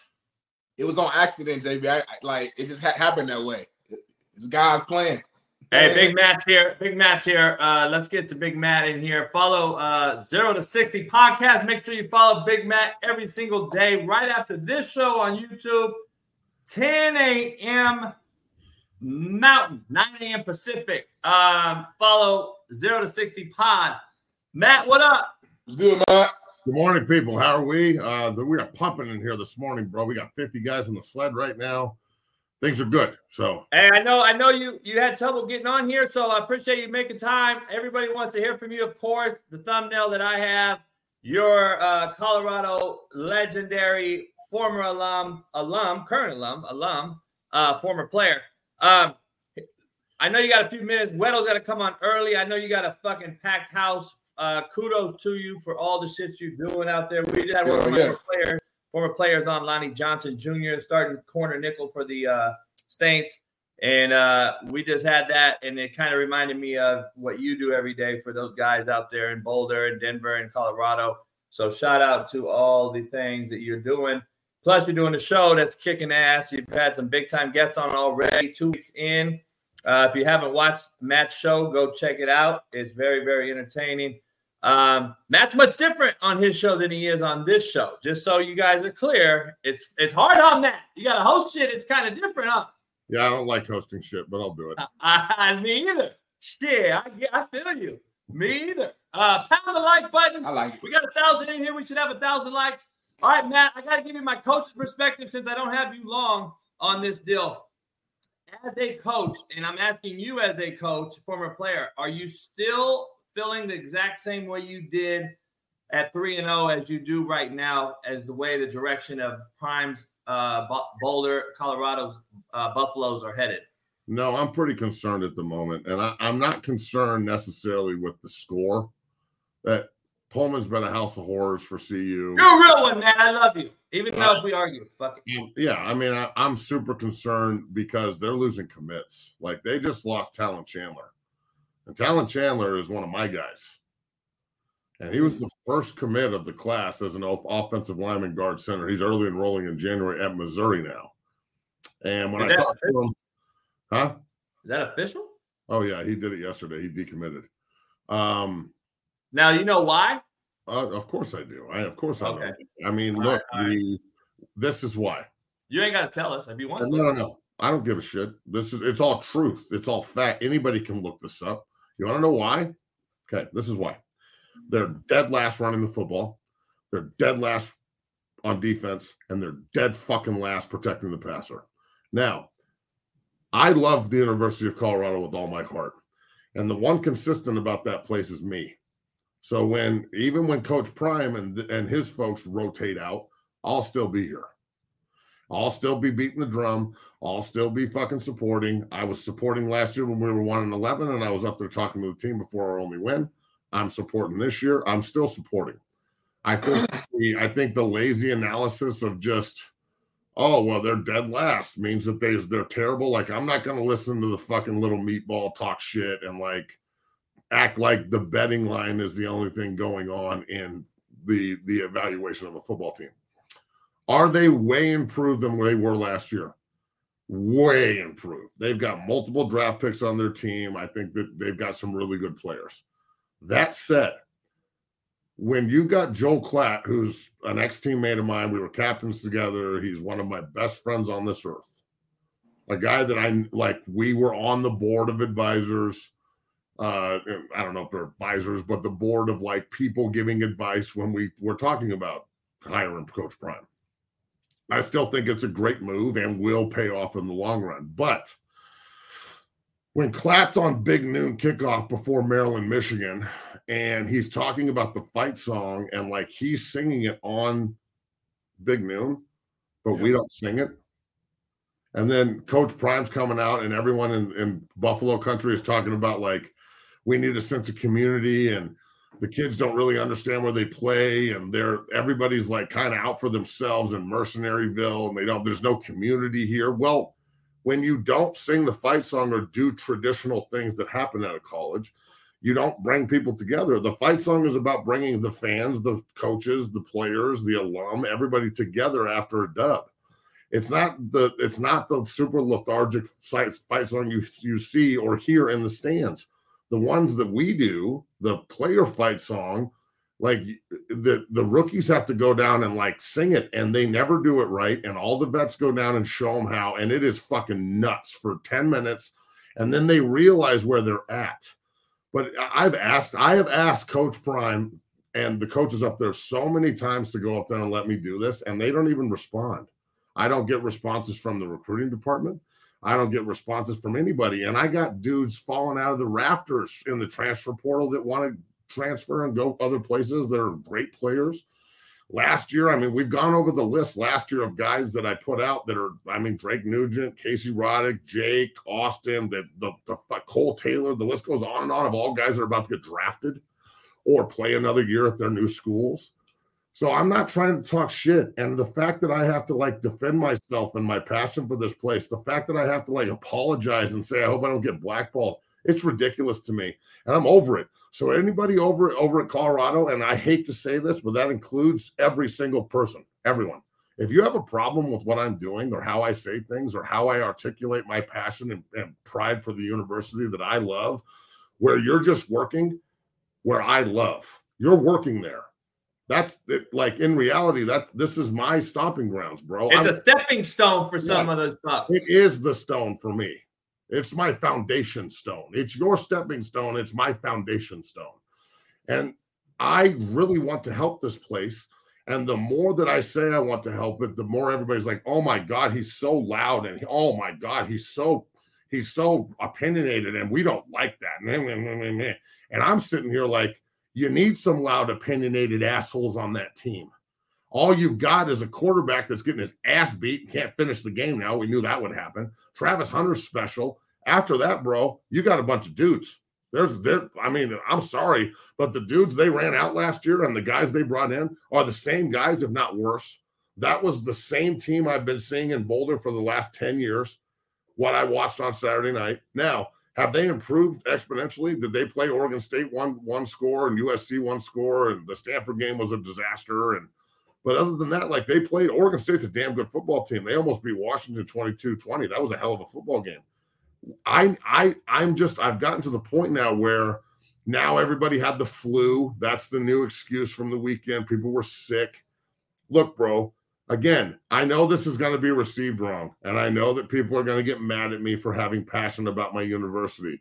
But I'm sorry. I can't sit around and act like this is acceptable. And I know Coach Prime doesn't think it's acceptable either.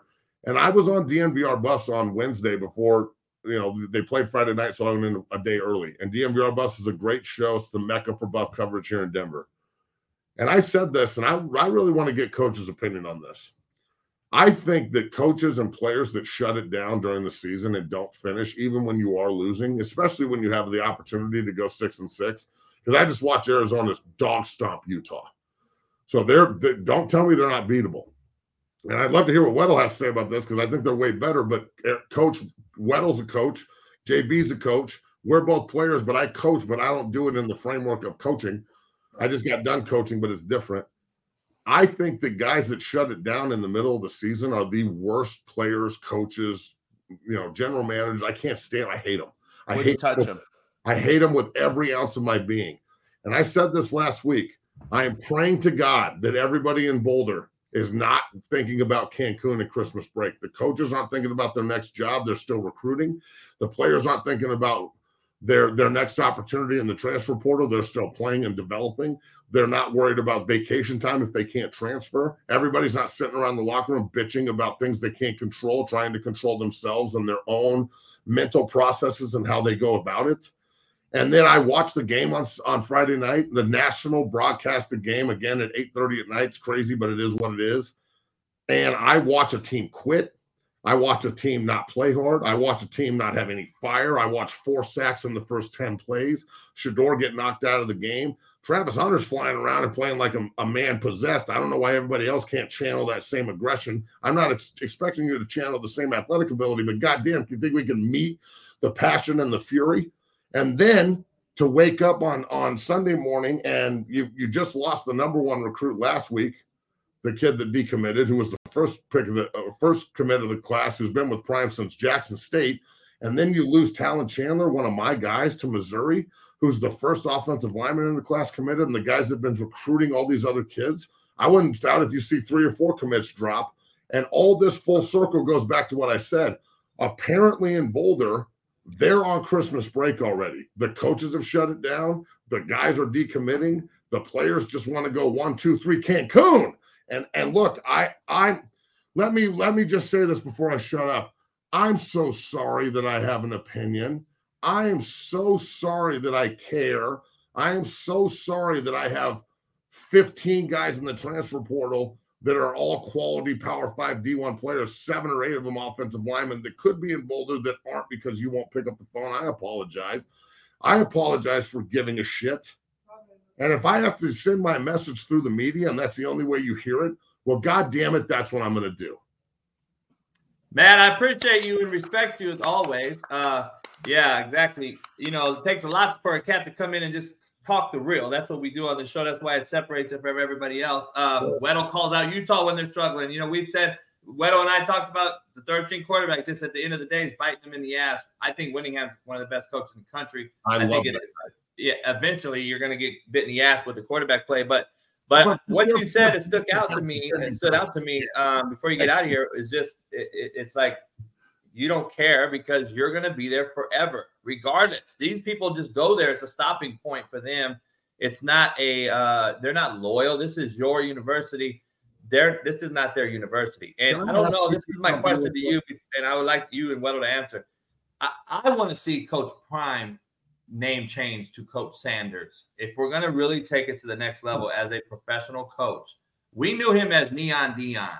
We knew him as Neon Dion, Coach primetime Deion Sanders when he played.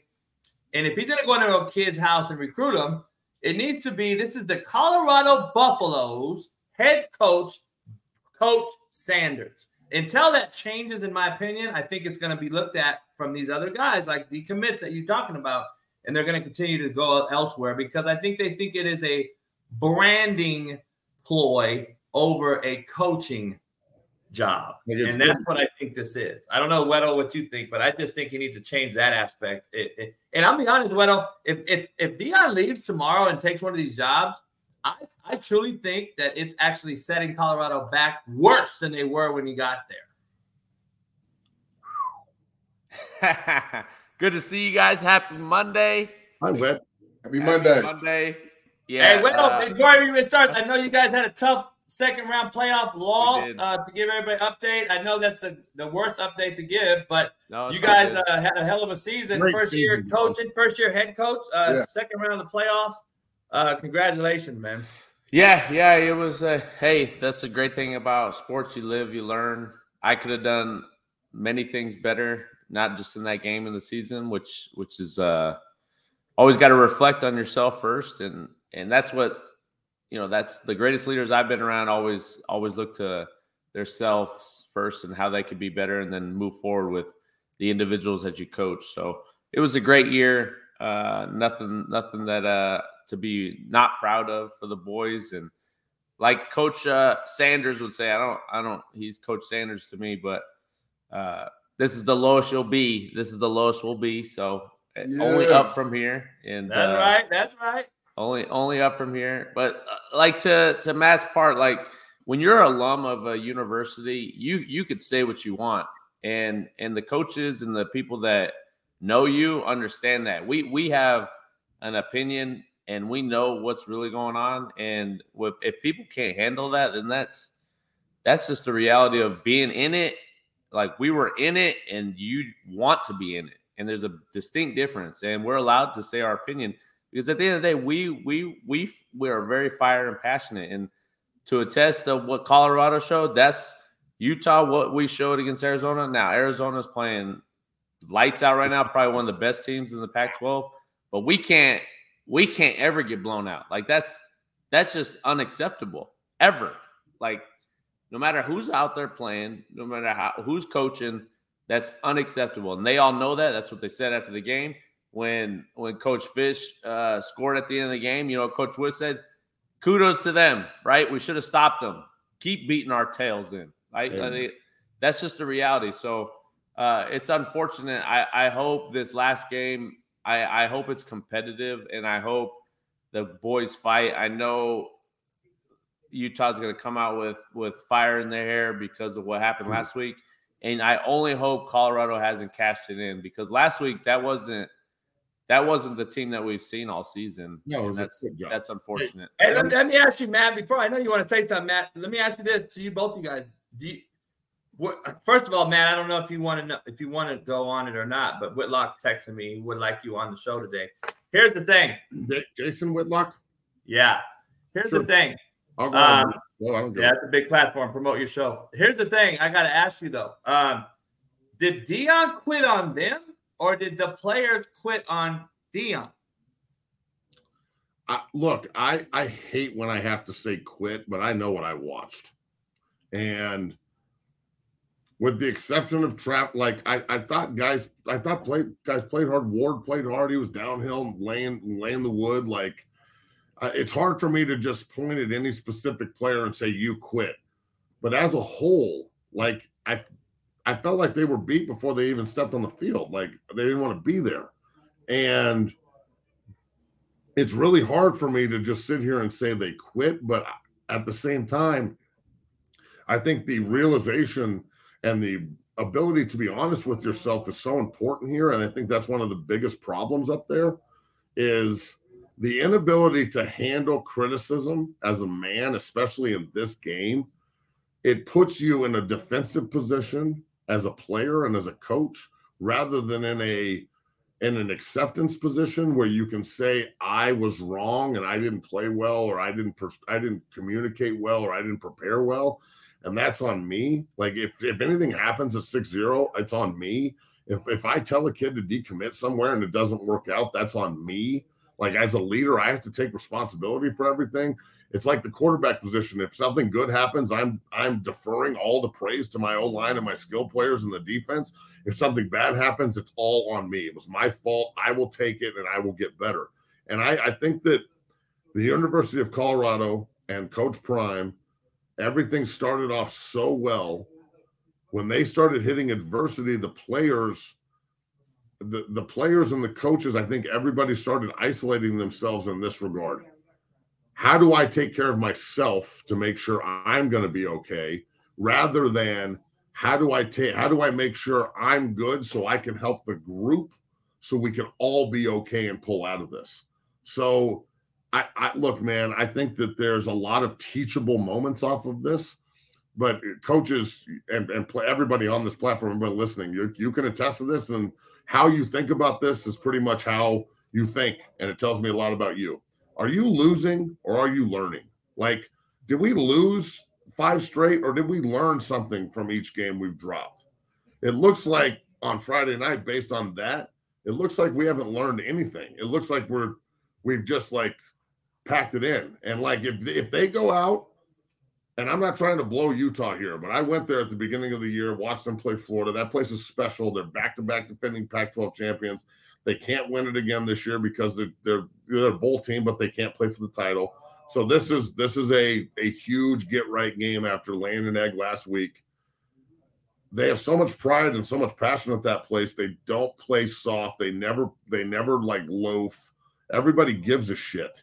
So that tells me that if CU goes out and tries to play at Salt Lake the way they played in Pullman, bro, that will be like they'll have to call the dog. Like Coach Winningham is a pretty cool dude, but he'll have to call the dogs off in the third quarter. He'll be like, okay, just start running the ball and take knees and shit. It'll get so ugly. So they've got to figure this out, and it starts here, gentlemen. It starts with what's in your chest, dog.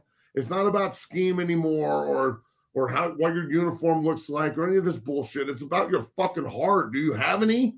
Are we trying to finish this correctly and give a fuck, or are we just trying to go to Cancun? I got to ask you both as a player in the league, Weddle playing at the highest level. I got to ask you guys, like, I say it all the time, you allow it or you coach it, right? We all know that. They're the most penalized group in Power 5. And week to week, you as a coach looking on the outside looking in, I'm looking at it, I'm like, okay, what is going to change from week 8 to week 9 when we're still the same penalized team? I looked at it and I'm like, why are the fuck is Travis Hunter over at the student section talking shit to this fucking fans that are meaningless to him? I'm like, there's a reason why we're the most undisciplined group, because we're continuing to allow it and there's been no change in it. And I'm sitting there like, dog, this is why I believe you see some decommits. I'm not going to blow it off and say, oh, he's over with, because we already know he's going to hit the portal and he's going to continue to get those players. But at the same time, the most telling thing I can see from it, E-Dub and Matt and Smitty, is that when you don't have a second string QB that's worth a shit, or even a decent third stringer, it tells me that some guys are unwilling to come to your program because of how you started off your initial meeting with the team. And I just saw that, and I'm looking at it like, he's going to have an issue getting another Q. If you look at Sark's Texas team or Lane's Ole Miss team or these other teams, they got 2-3 decent quarterbacks, contrary to everyone's belief that thinks they're all leave and go in the portal. No, you can keep them. And I believe Dion can keep a good quality backup. But I don't know if he's really trying, because I think all eggs in one basket right now to get Shador out.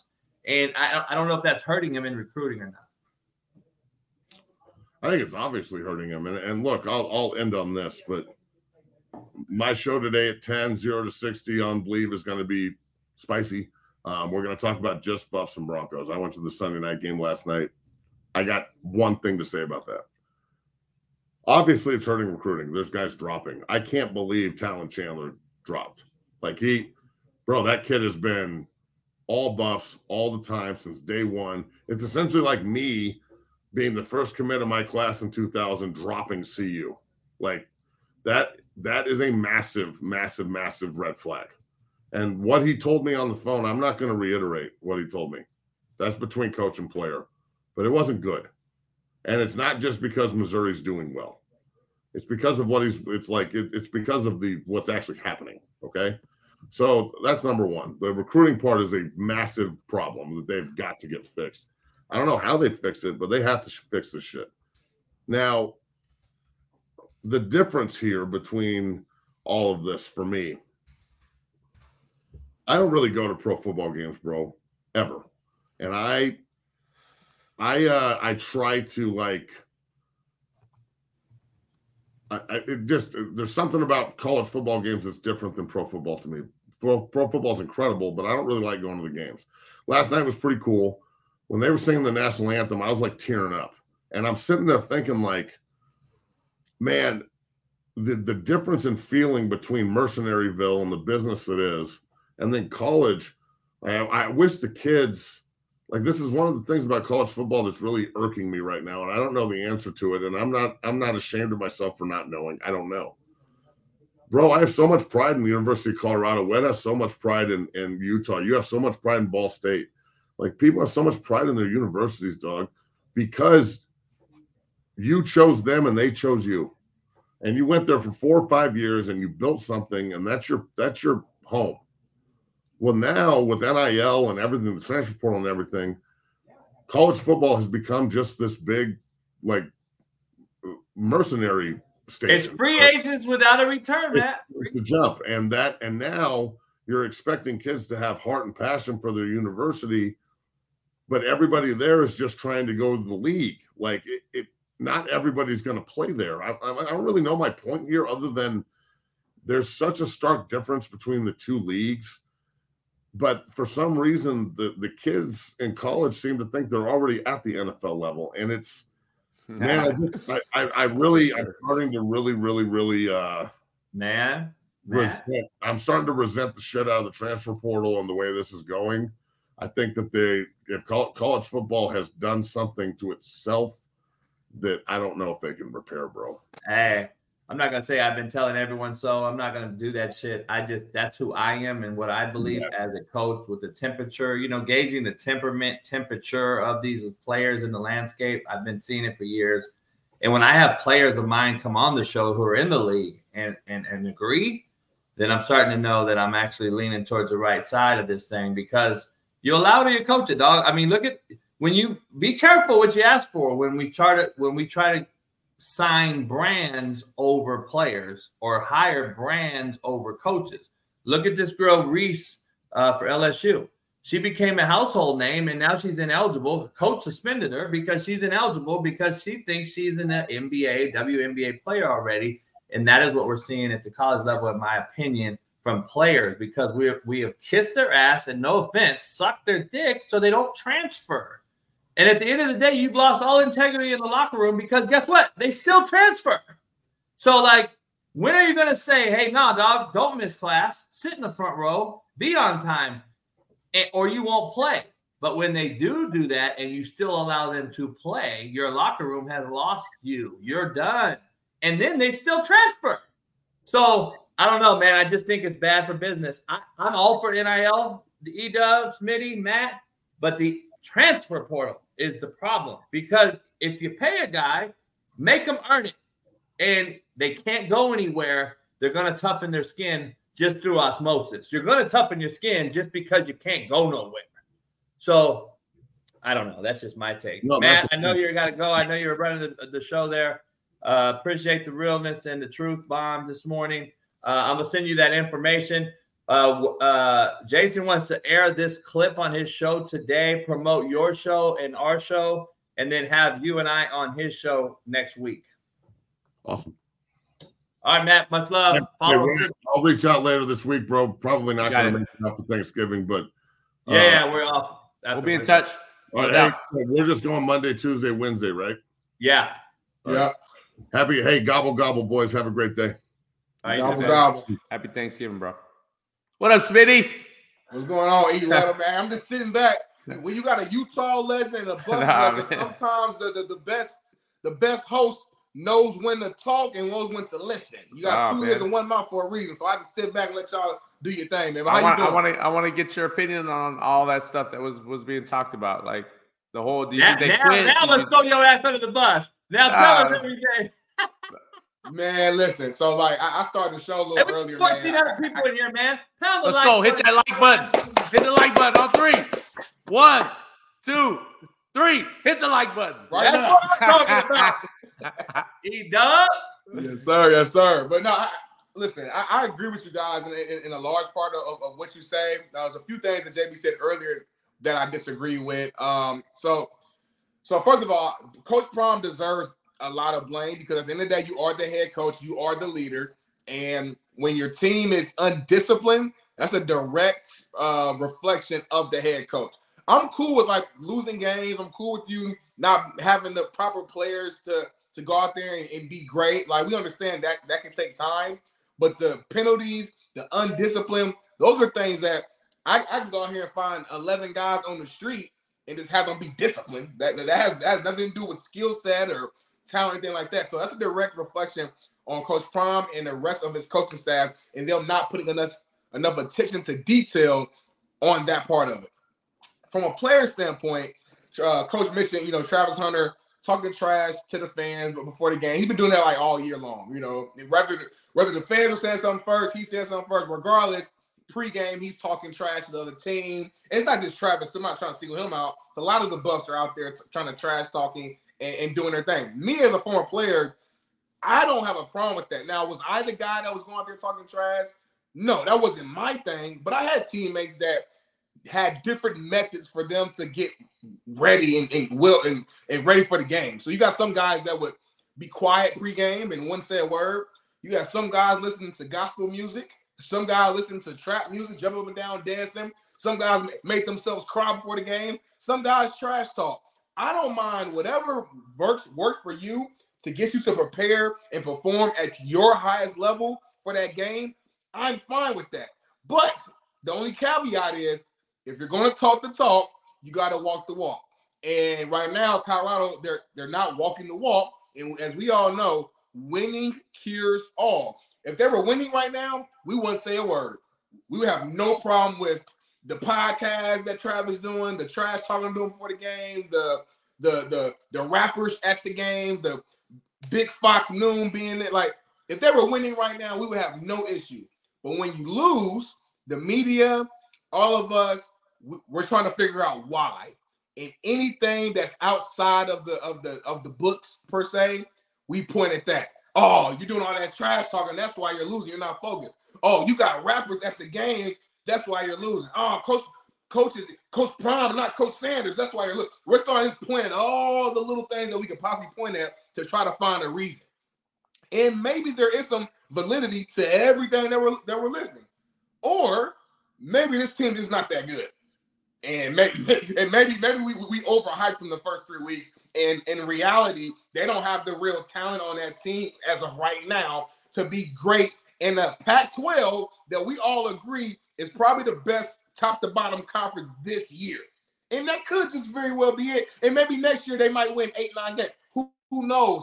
Time will tell. So I guess in summation, Weddle, I'm saying I think at the beginning of the season, people were too excited over the first 3 wins, and we were losing our mind, and national champions are ranked. On the flip side, I think we're also going a little too far and saying, oh, this team is horrible. Coach Prime has made them worse. And I think it's somewhere in the middle. We got to pump our brakes, and we honestly just need more time to see this whole thing play out. I disagree only because I'm from the hood, and I'm from the don't start none, won't fucking be none. Where am I from, JB? You're making excuses, homie. You're making excuses for the dude, in my opinion, and this whole program. Guess what? Don't start none, won't be none. Y'all started it, Big Smitty. He started this shit. Don't start it. Don't start. How about you go in there and be humble and say, let's start. We're starting 3-0. These motherfuckers thought they won 3 natties. No, you didn't. You beat 3 non-bowl eligible teams. So, we got to stop apologizing and accepting excuses too, though, and hold them to the fire when it is true. If a guy that's an alum can come on this show and call them out, then there's starting to become some type of noise out there that I believe is coming to become true. And I'm starting to see Andre Rison post tweets and seeing his, I don't know if you saw his video. He thinks there's internal issues there. And he's saying that the coaches are coming out leaking information out there. Andre Rison did a post, and him and Deion used to go at it, but he's defending Deion. He's defending him, and he's like, man, you got to be careful who you hire. I was like, oh, that's kind of interesting on what Andre was saying, and Warren Sapp and all these other cats. It's like it's starting to become interesting, to say the least. But again, we hired a brand, not a coach. That is what you got to be careful with when you do this. We've seen this before. This ain't the first time, dog. We've hired brands before. We've hired them at other schools, and they've imploded, to be honest. So I gotta ask you this though, Smitty. Where is Method Man and Snoop and all these other mothers? Where they at now? I ain't seen them in a minute. I ain't seen nobody on the sideline, homie. Like, what's cracking? Keep it real. Winning cures all. When you lose, dog. Like, why y'all ain't supporting them anymore? People don't want to be around losing. That's what it is. I don't see y'all. Well, then y'all some fake ass cats, homie. Y'all fake as shit. Then that's what it is. Sure. That could be it. Or maybe Coach Prime is stopping it now because the way it's I don't know. I'm saying I don't know. I don't know. I'm not in the locker room.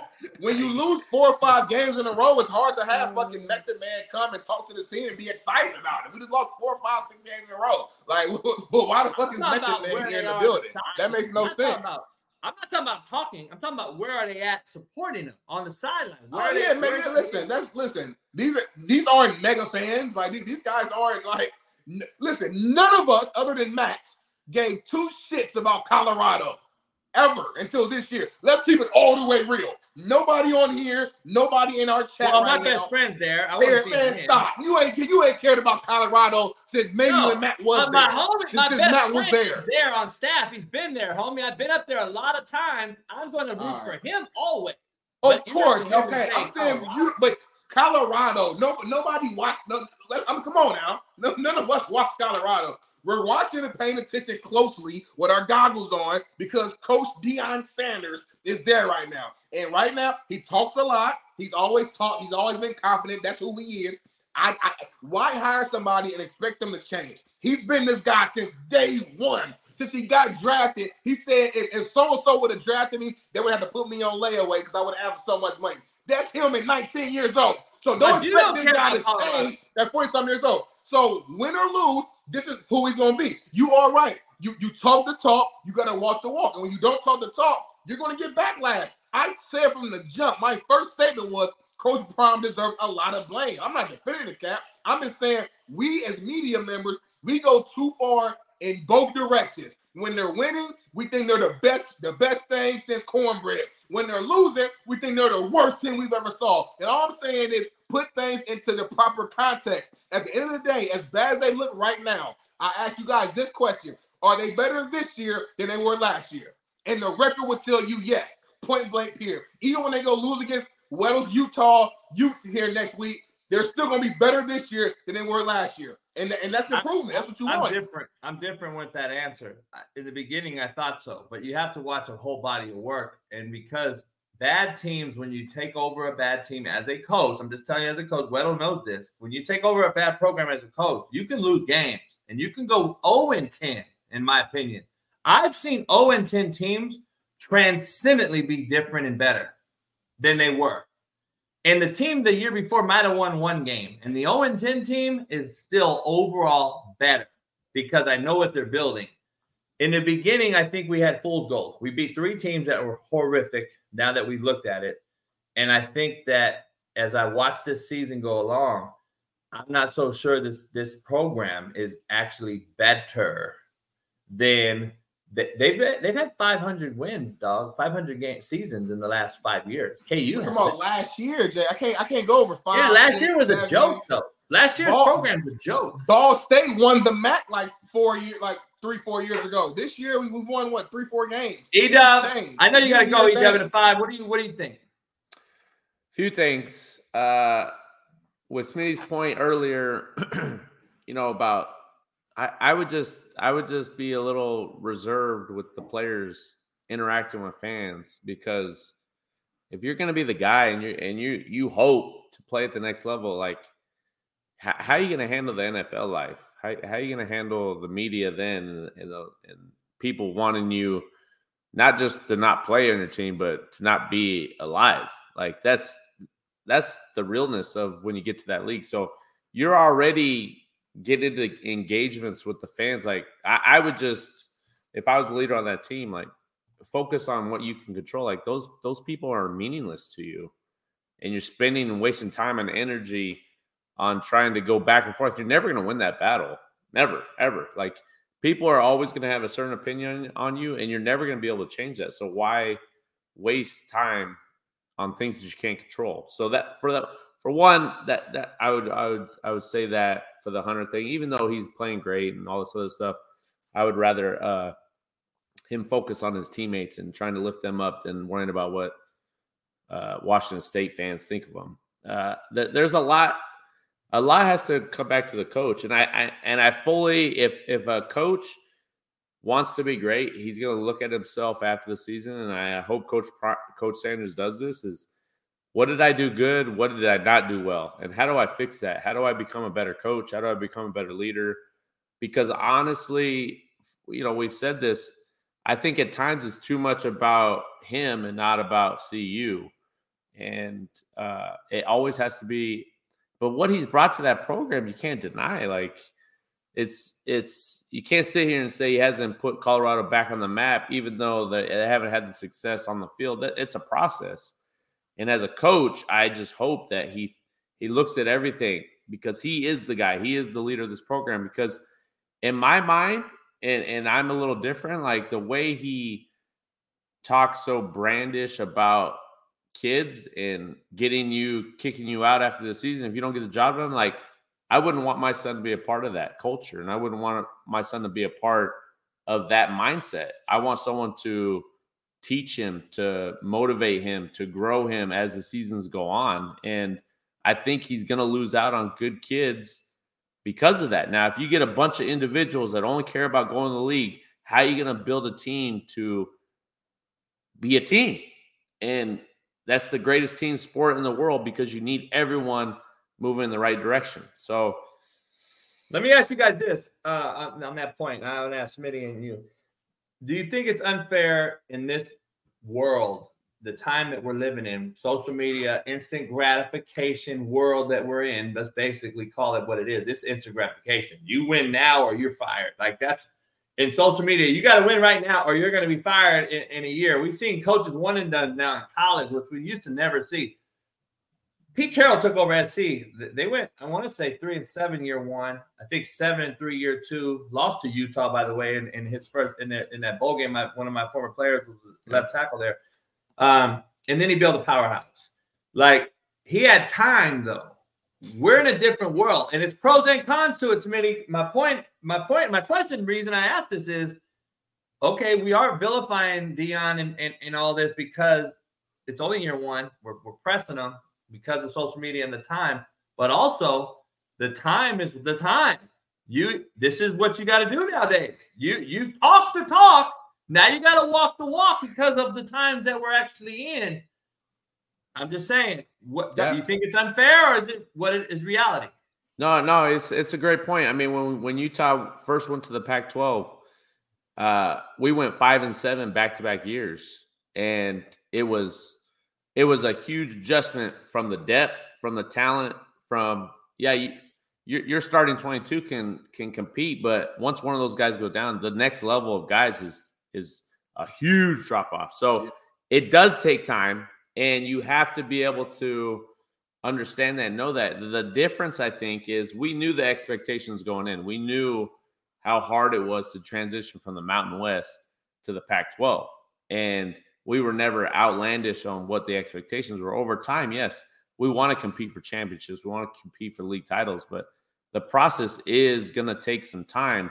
To Coach JB's point, is he allowed that time in this era that we live in? I think he does if he has the backing there. Now, will he stay if he goes 5-7 next year and then he goes 6-6 in year 3? Is that something that he wants to be involved with?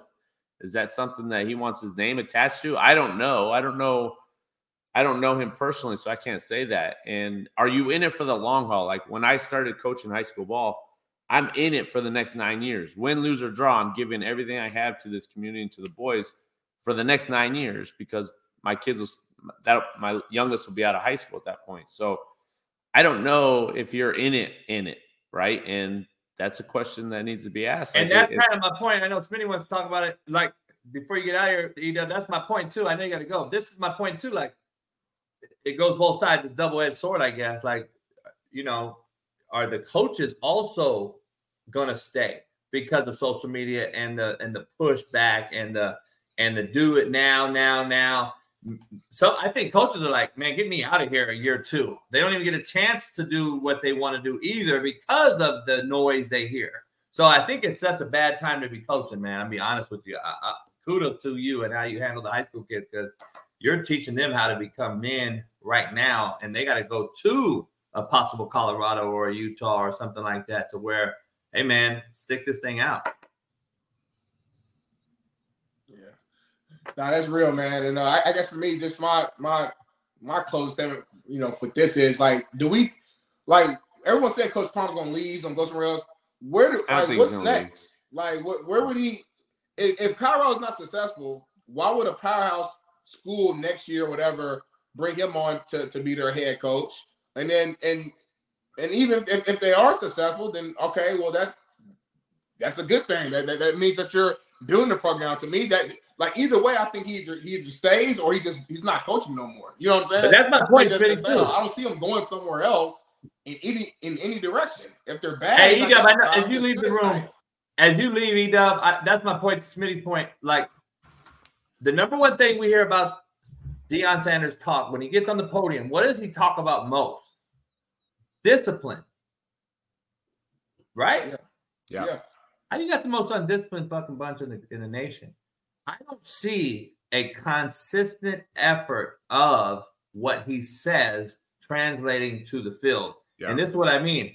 Discipline. He won't play unless he does right. He's not going to show up if he doesn't do what is asked of him. He continues to say those things, but I've yet to see a kid suspended. I've yet to see a kid not play or start the first quarter. I've yet to see any of that shit. I wouldn't have started Travis Hunter next week, starting him. I wouldn't start any of these dudes. I want to see a change if that's what you're going to Well, say. real quick, their 5-star corner, who was a freshman this year, did not play like the first half of the year because he wasn't bought in. So I got to put back a little bit on that. Yeah, but he didn't play either. And I've talked about it. I gave him kudos for that. Right. But he wasn't playing either like these other cats. I think it's twofold. It's what do you do during the week, and then also are you following up during the game? Like, I pull guys out for jumping off sides. You're out. Next guy up. I pull guys out. I pull guys out not reading the guards inside linebacker and do it over and over. You quarterback not climbing the pocket and taking sacks on a 10-yard drop. Like, hey, back up, get in there, because that's just not acceptable. And if you're not doing what your coach do, if you're not preaching what you coach, then you allow it. And at times I've allowed certain things throughout this past season. And I had to reel it back in, because how can these kids keep you looking you straight in the face and you're not going to be a man of your word? I mean, there's so many things to unpack with Colorado. There's a lot going on, but at the end of the day, you got to stand on what you are as a coach and what you preach and what you say. And at the end of the day, if you're doing that, you can look yourself in the mirror. If not, it's going to be a tough road dealing with all these different personalities if they don't respect the leader and know that you're genuine and real and you want what's best for them.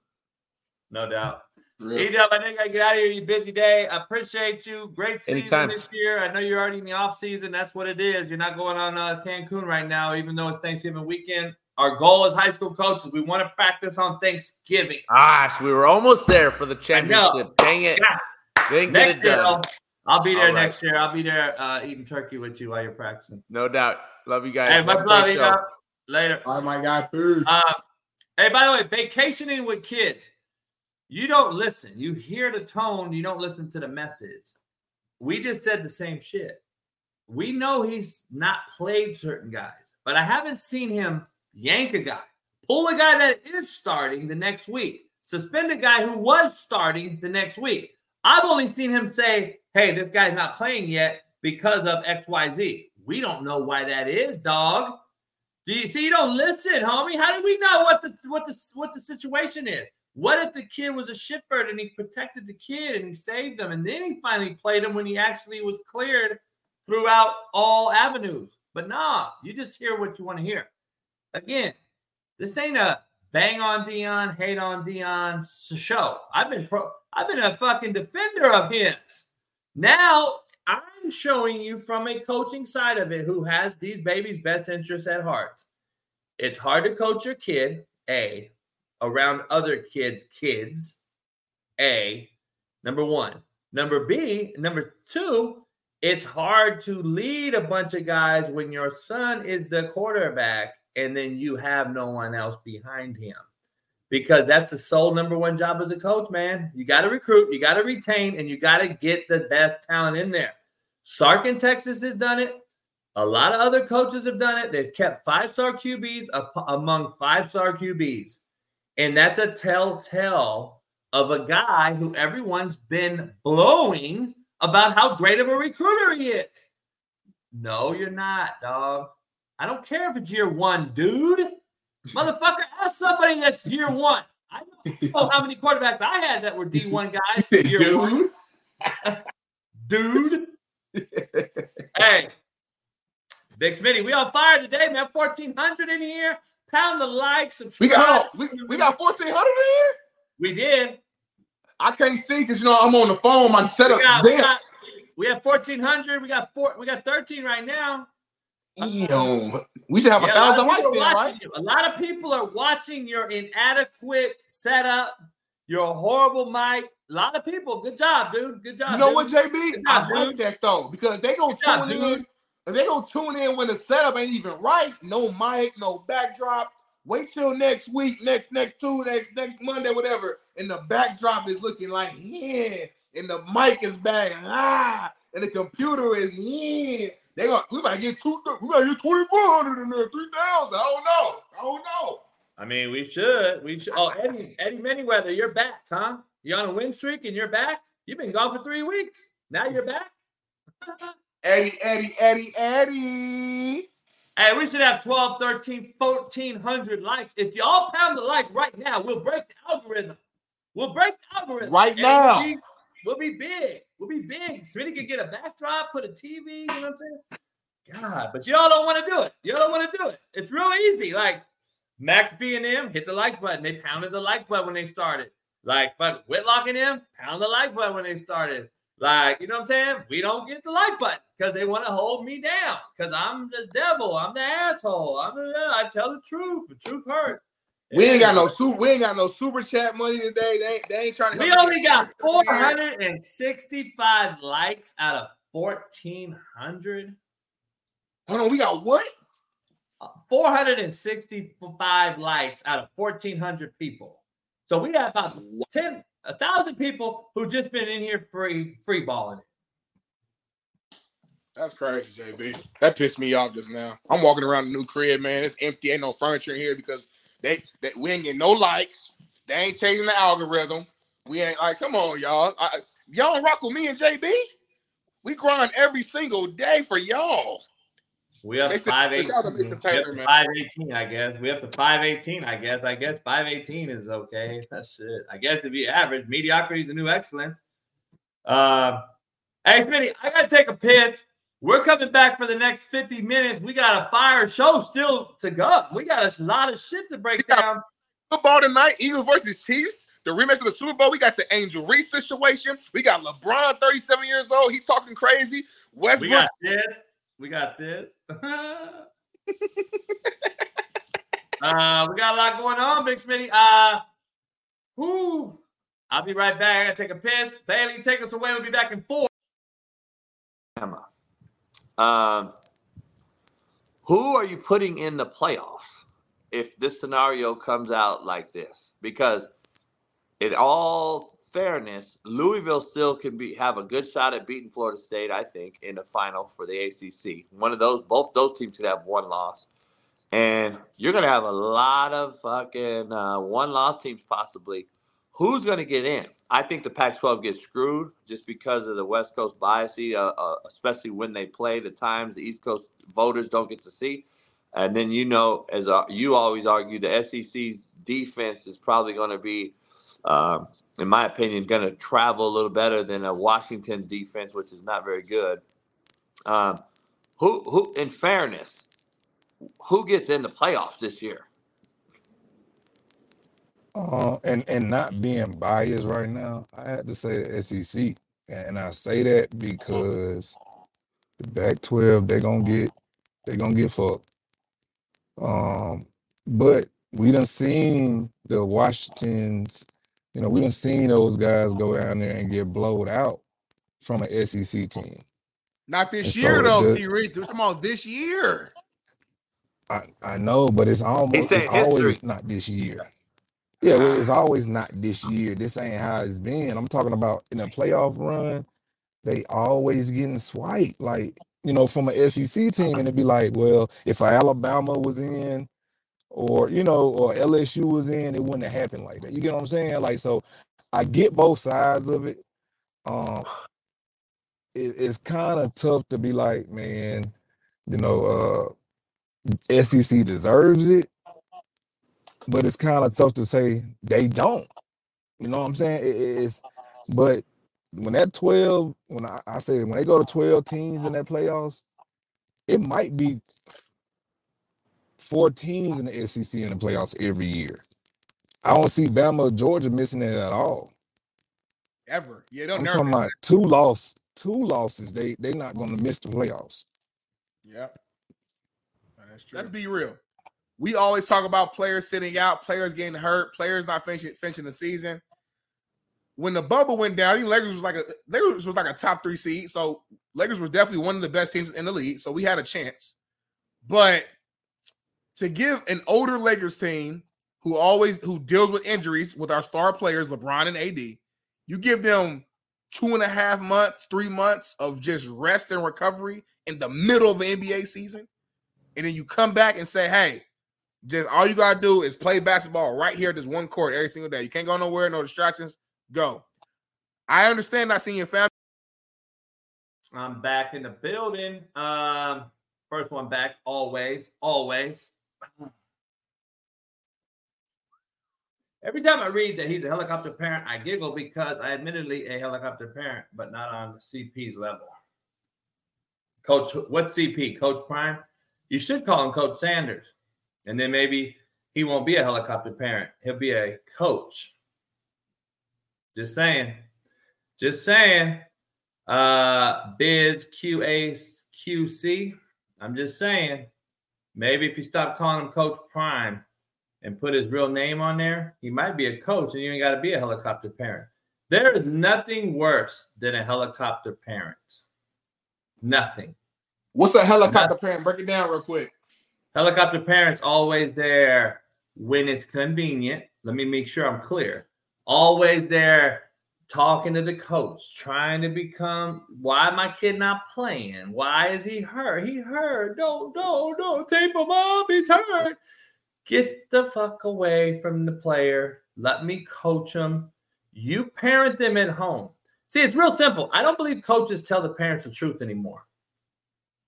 You know what? I'd have the players come with their parents. Come on in. Come on into my office. But it's really a full-on meeting. 200 kids, 200 parents. Usually in the hood, you get 100 parents out of 200 kids. But that's the truth. This is what I tell them. Please stand up. Mothers, mostly. Fathers who are here, recruiting is over. It's over. I am not going to tell you how to parent, and you're not going to tell me how to coach. Period. Drop the mic, get the fuck out. I'm not talking to you no more. I already built a relationship with you through the recruiting process. You know who I am. You know my intent. You know what I'm here for. You know that I'm going to do your son right. So, having said that, I'm also going to coach them hard. I'm going to love them harder. I'm going to be their parent away from home. I'm just not going to put my nipple in their motherfucking mouth. That's the difference. I hope not. That's the difference. But guess what? These helicopter parents expect you to do that, though. They expect the motherfucker. Let me. It's okay. You squeeze milk out? Can I squeeze milk out this motherfucker? Like, moo. Like, what was that movie? What was it with Ben Stiller and Robert De Niro? The parent. Fuck. What's that parent? The one that, you know, the good one. The Meet the Fockers. Like, the Fockers. Yeah, like. I have nipples, Ben. Can you milk me? Meet the Fockers, man. Yeah. Oh, that's hilarious. Well, the first one, no, not Meet the Fockers. Meet the Fockers, I think, is the second. Yeah, I'm trying to think. What was the first one called? Meet the Parents. Was it Meet the Parents? Okay, Yeah. Parent. Yeah. And, man, I'm telling you, it's crazy. It's Thanksgiving week, dog. It's Thanksgiving week. We got a lot going on. Burrow. JB, give me 30 seconds real quick. I think my cable guy might be pulling the owner of the building keep texting. Give me 30 seconds. I'm coming right back. Don't go, no, I'm coming right back. Give me 30 seconds. So Joe Burrow's gone. Tore ACL, MCL in 2020, missed the final 6. MCL Super Bowl versus the Rams. Strained right calf, July, didn't practice for over a month. Tore ligament in the wrist Thursday. This is an injury. I can't wait for tomorrow's segment. Dr. Jesse Morse joins us. I want to ask him what the severity of all this compiled on is over time, because is he a bleeder? Is he a bleeder? I say there's bleeders and there's scabbers. Burrow may be a bleeder. And I don't know. Just saying. That's just what it is. I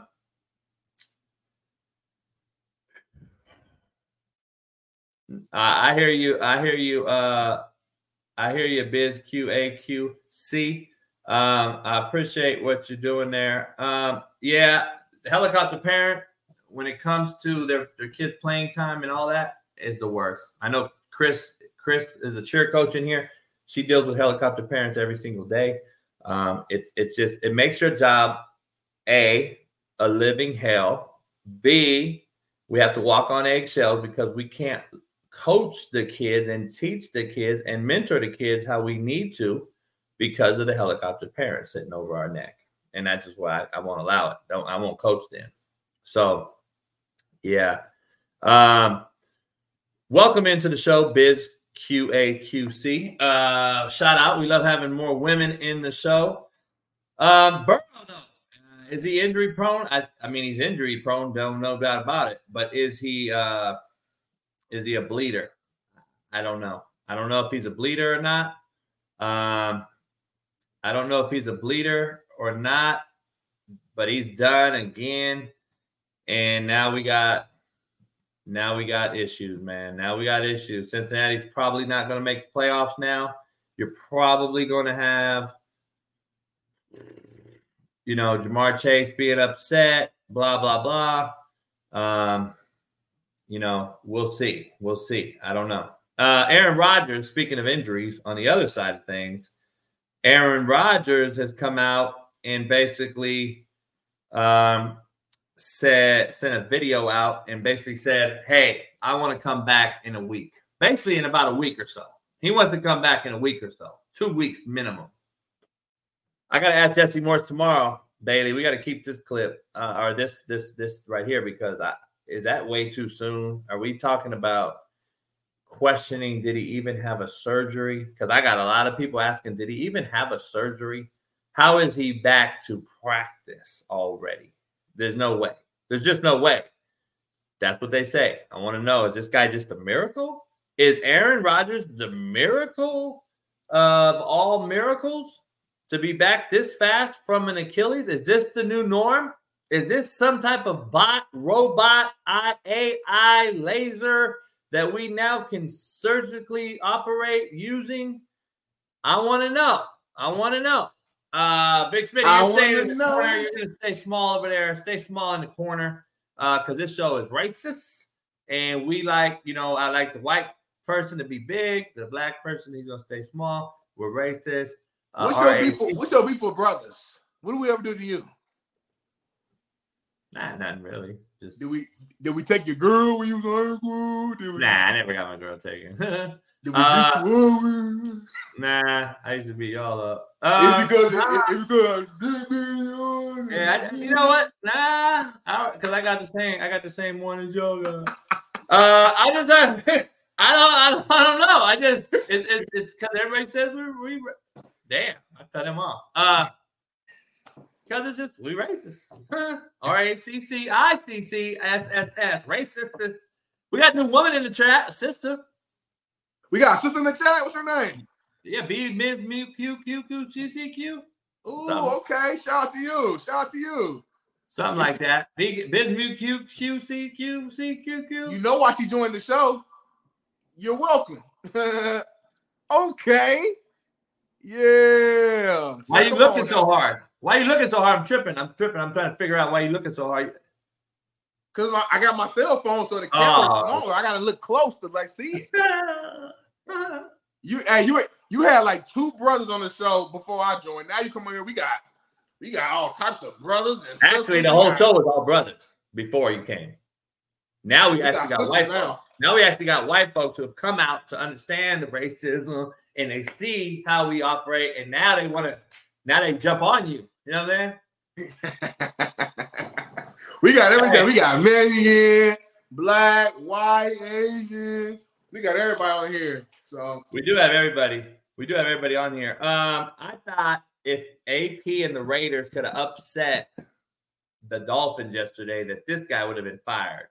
On our execution, we had plenty of opportunities today and just didn't capitalize on enough of them to finish the game. And this is a tough one. We got to put it behind us. And we've got AFC games in front of us, and we got to put our focus to Baltimore. You talked a lot about execution in recent weeks. Is there a reason why he goes on? We're gonna get copyright. He goes on and rips them. Why is that? He rips them talking about I'm gonna coach defense now. You ain't gotta ask nobody nothing. And he was pissed. I'm trying to figure out. Pissed. Does he have some emails or something on a motherfucker? How is this cat keeping his gig and these other dudes getting fired? I want to know how this cat's getting his. I'm confused as hell. I want to know, before we get into Monday night's game, I want to know how this motherfucker keeping his job, because he is horrific. And I'm just going to be honest. I love the excuse makers. It's almost like Deion Sanders excuse makers. When are we going to say, you know what? I don't care if he lost the most one-score games. That shows me you're a horrible fucking coach and you have a good team. You have a real good team that's keeping your horrible ass in games, but to get over the hump, your ass can't get over the hump. Yourself can't get your team over the hump. That is a direct implication. Sorry, you're shitty. I don't care how many close game losses you have. That's the narrative out there in the public opinion. Oh, he's got all these good coach losses. He's right there, coach. You can't fire him. What do you mean he's right there? He's right there every fucking week. And he loses because of a bonehead, stupid managerial choice. No, dog. Like, you're either the CEO and allow it, or you're the CEO and correct it. You may just be the CEO who needs to be fired. So I'm trying to figure this thing out. Where are you at with this cat? Why is he still there? Why does he have a job? Yeah, I mean, I'm just as mind blown as you and the rest of the world is. You know, I mean, I hear from people who know him personally that he's a real smart cat. You know, obviously we know he's real analytical. He understands the game. We get all that, but at what point is what you put out there, like, when does that matter? You know what I'm saying? And you mentioned he got Keenan Allen, who got 10,000 career receiving yards. Justin Herbert, one of the most talented quarterbacks we've ever seen. I know Mike Williams has been hurt, but Mike Williams, you got Joey Bosa, who I think got hurt like yesterday. Keenan Allen, that looked like he hit Keenan Allen like this yesterday. Yeah, he did. That was bad. And I love Keenan Allen. You know, you ain't gonna catch them all, man. I don't know if it was the light was coming in his eye. I don't know. It was a few. It was that, and then what's my man dropped a perfect dime. Quinn Johnson, Quinn Johnson dropped a perfect game winner. So I can't put that game on Jay Herbo. But it's like, man, you know, but also though, Coach AB, let's be real. It's easy to just blame the coach every single time the team loses. But like, those 2 plays are like, come on now. Like, as a coach, there's nothing I can do to make Keenan Allen catch that ball. There's nothing I can do to make Quinn catch that ball. If they catch that ball, the game, we win, the game is over. We're not having a conversation. So the players got to play too. Go back though. So, because we're racist, we're gonna bring racism in here. Here's the thing: I want to make sure we're clear. So I see the comments here. Much love. Big Smitty gets $19 today because it's Thanksgiving week. I'm generous. I'm not gonna keep none of it today. let's be honest. We're talking about when they fired Anthony Lynn, a brother who was the head coach, who was fired and basically had the same record or maybe better. Let's be clear, though, and keep it 100. Ryan Clark was the single #1 proponent to fire Anthony Lynn, and the white dude in the room blasted his ass. And it became an issue because Marcellus Wiley, myself, and Ryan Clark all got into it on social media. And I'm like, hold up, dog. You talk about the lack of black head coaches. You talk about how quick they're fired. But you are telling everyone out there that Anthony Lynn needs to fucking be fired. And guess what happened? I ain't heard a peep, homie. I ain't heard a peep about it. But I called it out, and I'm the asshole. No, y'all went on a mid platform and begged Anthony Lynn to be fired on the Chargers team that is actually better than this fucking coach and this team. But I'm the one that says it, and I'm the bad guy. See? Be careful when you go out and go back and you got receipts. I got them. Go back and go watch. Ryan Clark talk shit about Anthony Lynn, but nobody in here, no brother in here wants to talk about it. Y'all want to say that we're just coming after, we should have kept Anthony Lynn. We should have. But guess what? A brother was the #1 proponent on getting rid of his ass because we live in social media land. And once that gets out there, dog, motherfuckers going to start throwing him under the bus. And guess what? Anthony Lynn hasn't had a head job since. I'm just saying. But what that's do I know? true. Shit. That's true. Bullshit. They don't want to talk about the truth, though, dog. The truth is not black, white, brown. It's the truth. Period. Like, I'm just trying to say, it's the period. I'm the one calling Staley out. I think I'm white. I think he's white. I think so. What are we talking about?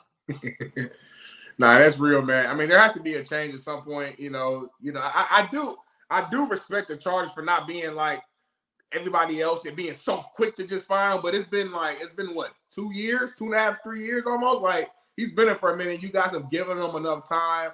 It's still not changing. It looks like the Chargers might not make the playoffs this year, which is crazy right now. I mean, they're still in the hunt, but it's like, damn, right now, I don't think they're even in it.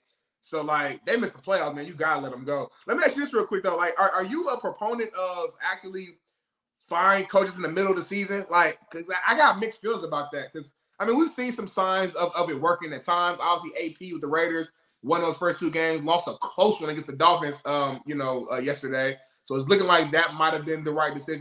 Time will tell as we go on. But it's something about, like, firing a head coach in the middle of the season. Like, what is that actually doing? What is that? I don't know. I just got mixed feelings when it comes to, like, stopping the train in the middle of the year and then putting an interim guy there and not knowing he's gonna be the guy. It just feels kind of sloppy to me. Sometimes, in my opinion, you have to, because it's stagnant in the room. It's stagnant in there. You can't just go. You're gonna get people hurt. You're gonna have issues. You're gonna make a worse situation even worse. I think at some point you have to make a decision to move on. You have to make a move. I mean, businesses, FedEx, if the CEO's horrible, they're not going to wait till the fiscal year. Right. They're going to fire the motherfucker. They're going to pay him through the fiscal year, but they're going to fire his ass. And this is a professional. This is a business, dog. This is a business. It's big time business.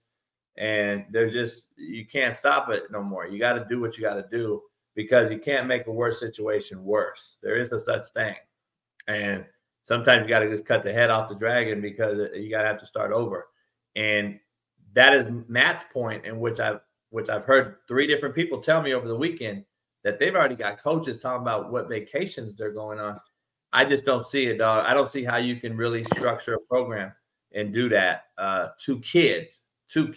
Like, that's the kids, dog. You're telling the kids basically to screw you. I got other shit bigger than you, and you expect to land a big time recruit? Don't see it. Big Smitty got some ghetto shit going on. Oh, he's back. All right. So let's see. He getting his cable fixed. Let me ask you this, though. this broad right here, this I don't know if you know what's her name, Murky, Coach Mulkey. Have you heard this? Sissy, I don't have allergies. I got some kind of cold. It might be COVID, but I ain't testing. No, it's sinus. I don't know what you call it. Allergies, flu. I don't know. So if y'all get the flu, blame me during Thanksgiving, right? You back? You muted. You muted.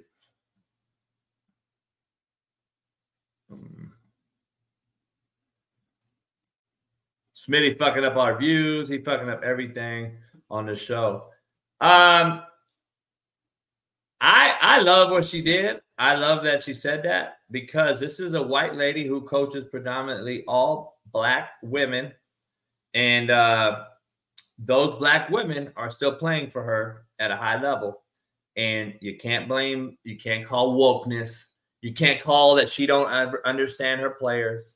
You can't say any of that shit that everyone's out there is saying. No, you can't, because those players react to her and they play hard for her and they won for her. She won at Baylor.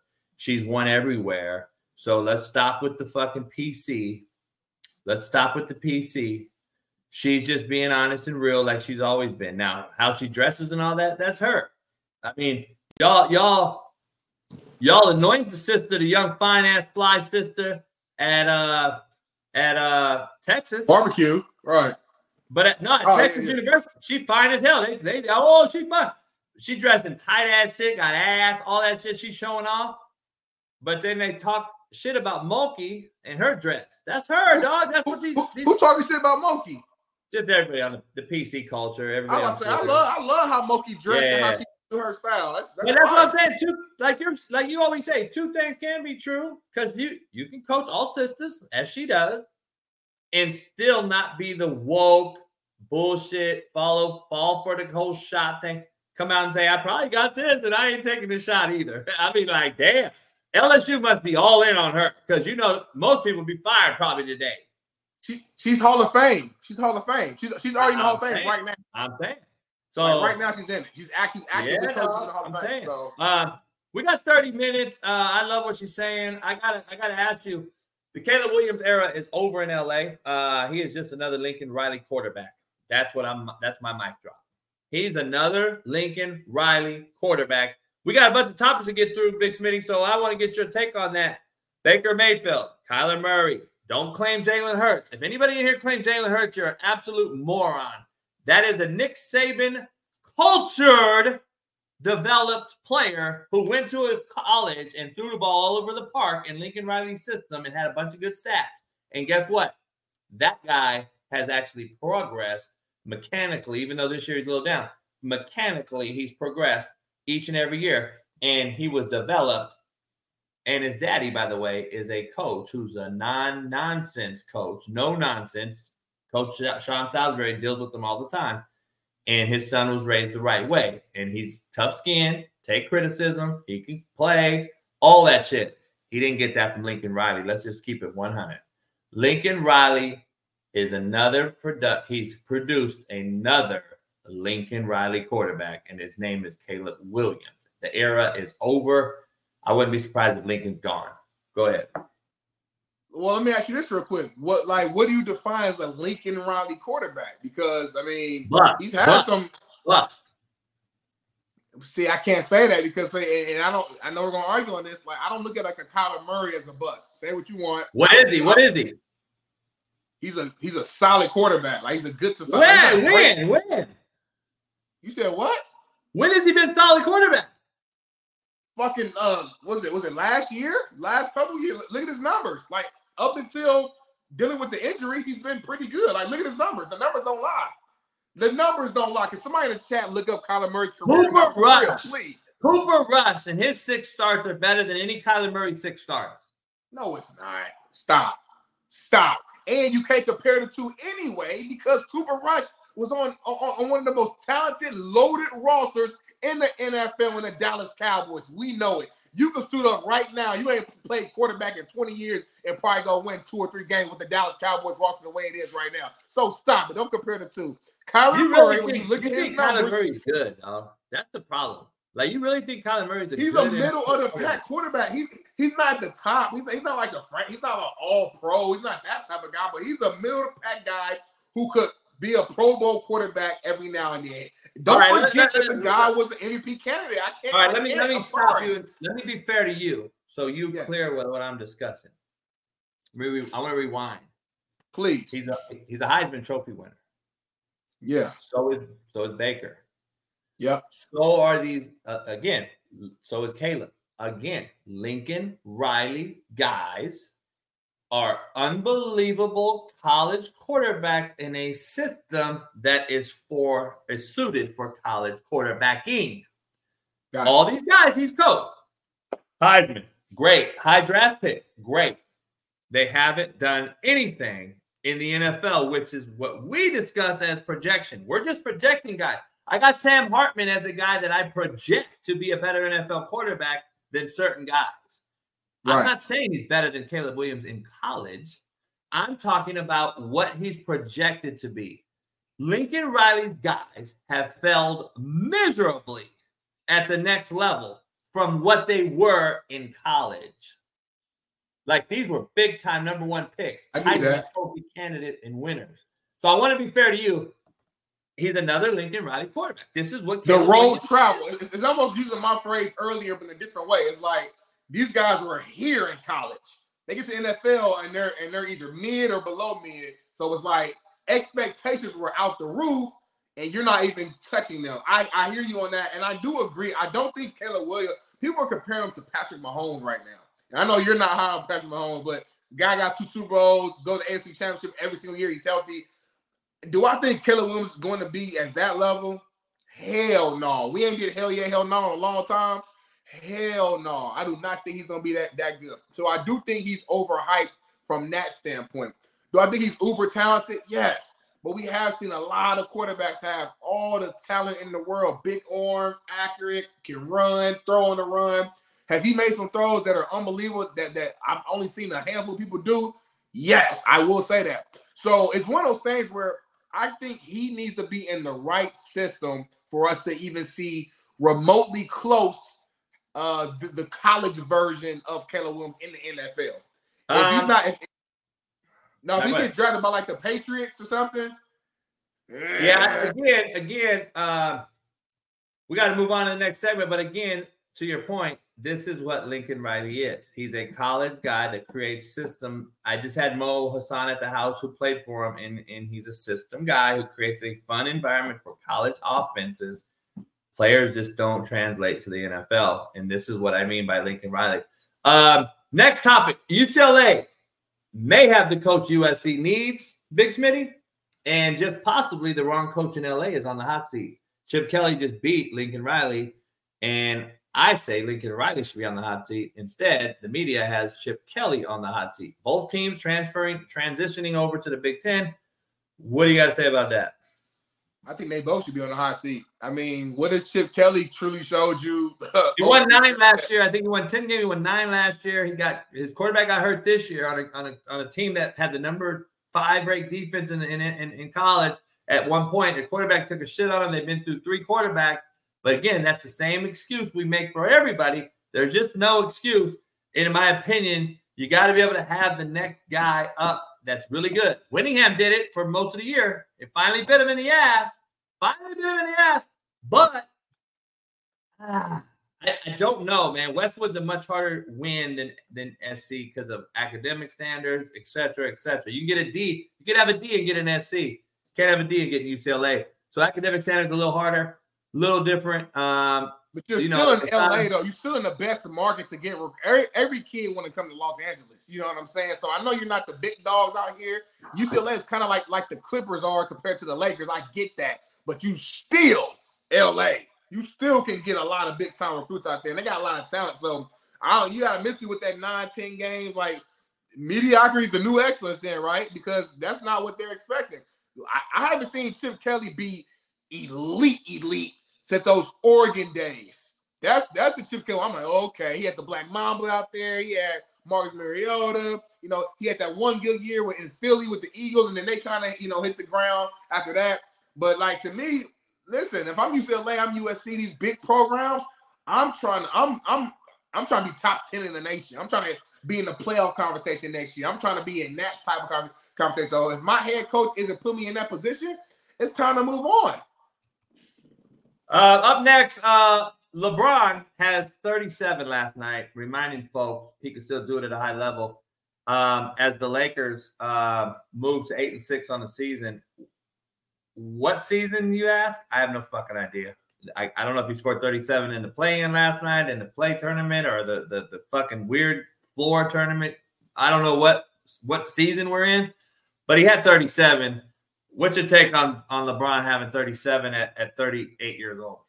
I mean, LeBron can wake up and get you 27, 8, 9, just like this, especially with today's rules, the lack of physicality, but not making any excuses. LeBron, what he's doing is incredible. The way he's been able to take care of his body, he says he invests about $1 million into his body every single offseason, and it shows, you know what I'm saying? Like, obviously he doesn't have the same athleticism, the same, energy to be able to do that on a night-to-night basis, but he can show you that in flashes. So I'm not surprised, but it is incredible. We've never seen an NBA player at this age perform at this level. You know what I'm saying? Like Kobe in year 17, the year he tore his Achilles, he was going off, average down there 30, had 5, 6 assists, 5, 6 rebounds, but then he tore his Achilles, and then everything, the last couple of years were not Kobe-esque.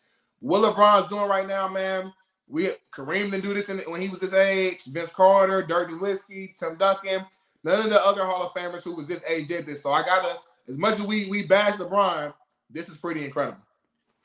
Brock Purdy posts a perfect passer rating versus the Bucks as the Niners beat the aging Bucks. I call them the aging Bucks. This Buck team's starting to look older and older as every game goes because Mike Evans is old. Baker Mayfield is old in a basically young body. He's old when it comes to NFL travel. He's been on how many teams? He's been there, done this. We've seen this movie before. The Niners, 2 wins in a row, impressive wins. One at home, one on the road. The more impressive one was last week versus the Jags. But Purdy posted a perfect passer rating. Ayuk went off. Debo came back. His full strength is back. Chris McCaffrey went off. All his moving parts were great. But you know what? At the end of the day, he still has to pull the trigger, and he did what he did. I'm still not sold on Brock Purdy as a great quarterback, but he is doing what is needed in that system. So shout out to Brock Purdy for having a perfect passer rating in a mediocre NFL. I mean, call it mediocre, call it what you want. This is the first time a Niners quarterback has had a perfect passing rating since was it 80? Was it some long time ago? I can remember the exact stat, the exact year. But it's incredible. The Niners team at full health, full strength, look like the best team in the NFL. And they remind us that again yesterday. We're ready to hop off the bandwagon and jump ship. When they're fully healthy, they are not to be played with, man. I will say that they are not to be played with. Yeah, we'll see if they stay healthy and can he actually win a game when they're not fully healthy, because that is what's going to win a Super Bowl, not when everybody's healthy. Just tell you. They got to the NFC Championship. Why do we forget? Like, they were at the NFC Championship last year. Did you hear what I said, though? His elbow broke on the first drive. He gets hurt. Did you hear what I said, though? I just said for them to win a Super Bowl, he's going to have to win one on his back without all the pretty perfect world. That's what quarterbacks end up being called great do. They don't win when everything's perfect, bruh. When they win when you're not perfect is when they become that guy. Did he not put the team on his back last night? No, they had all their pieces there. What do you mean? But he had a perfect passer rating. But he had all his pieces. Can he do it without all his pieces? That's my point. You have to understand something. Quarterbacks that go down in lore as a great quarterback will their team to win when all things aren't perfect. That is just the history. This is the great quarterbacks that we've seen in the world to date. They've won when all things weren't perfect. I want to see him do it. So far, he has not done it. Can he do it? I think he can. We saw Joe Flacco do it, a guy who's not an all-time great, but who had an all-time playoff run. You guys remember that year. If you never watched football ever in your life and you just watched that playoff stretch, you would have thought Joe Flacco was the best quarterback in the world. I do think Purdy has the guts, the knowledge, the it factor to get hot when it matters. And so if you're asking one game, maybe two, I love Chris is always going to keep it real. We love Chris in here. She said Purdy was never supposed to be in this position. He's doing good. I'm sorry, but I think there's a guy named Tom Brady who would say the same thing. He actually has this many rings. Like, come on now. Stop with the bullshit. Miss me with the mediocrity talk. It is what it is. Let's see what he does in 3 years. It's way too early. I'm not going to put him on the cross yet. It's way too early, but let's pump the brakes. Tom Brady wasn't supposed to be there either. And that's my point. Look at his wideouts versus Purdy's wideouts. That's true. I hear you. That's a good point. I mean, we'll see. Up next, Bronny James does pregame warm-ups. I mean, listen, shout out to him. I'm glad he's healthy. I don't want to see a kid get hurt, or we don't know why he's sick, what happened with his heart, whatever. He's basically been cleared to play, obviously, or he wouldn't have been able to be out there. But we are blowing up him pregame warm-up, his pregame warm-up, because it's so much news. It's whose son it is. We already know why.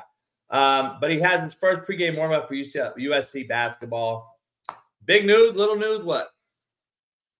Just news. You know what I mean? Like, not little news, not big news. Like, it does matter because his situation, it was serious. I mean, he was at my wife's hospital. She had just left, like, her shift, honestly, when he came in, which is crazy.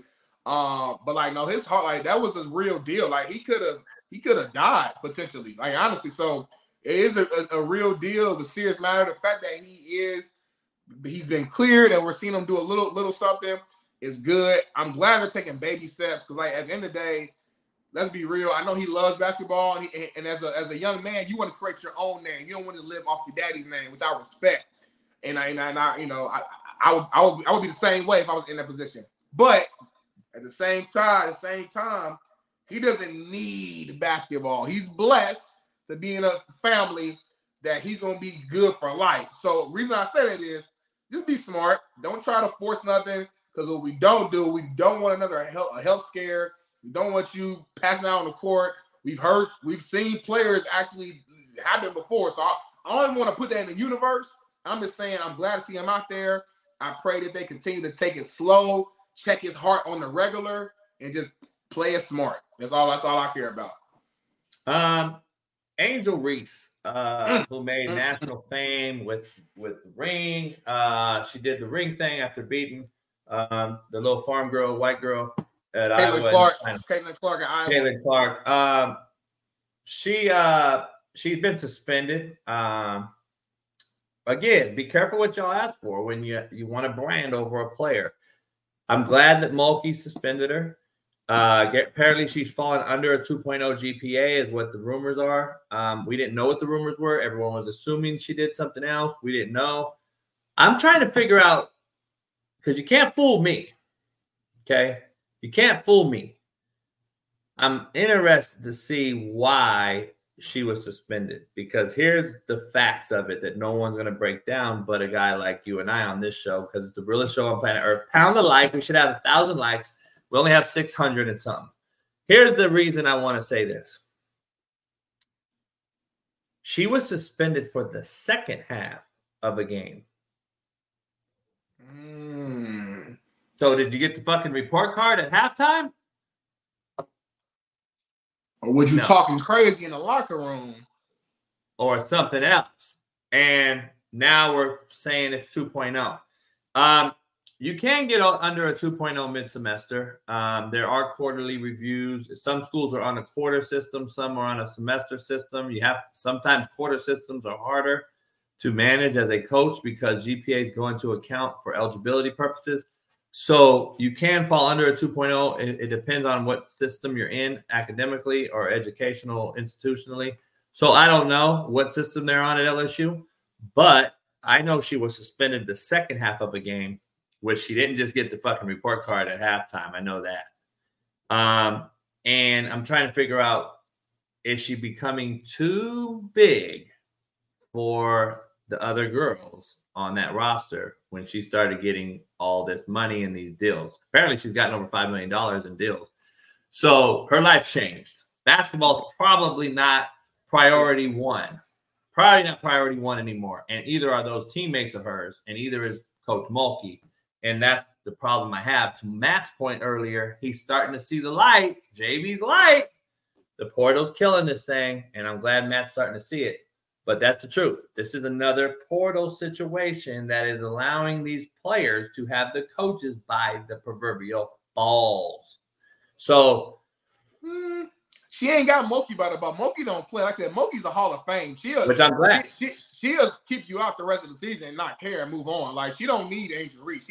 She's a legend in a coaching world. So, like, I don't think she has Mulkey by the balls per se. My thing is this though, man. As much as I you know me, I'm a player. I side with the players. I love the fact that they're getting paid and getting money, but there are like reactions and consequences because of that, right? And when you give a 20-year-old, 21-year-old 7 figures when they ain't never even sniffed $1,000 before, it's almost impossible to keep them fully motivated in what you're teaching them and what you're trying to build at your program.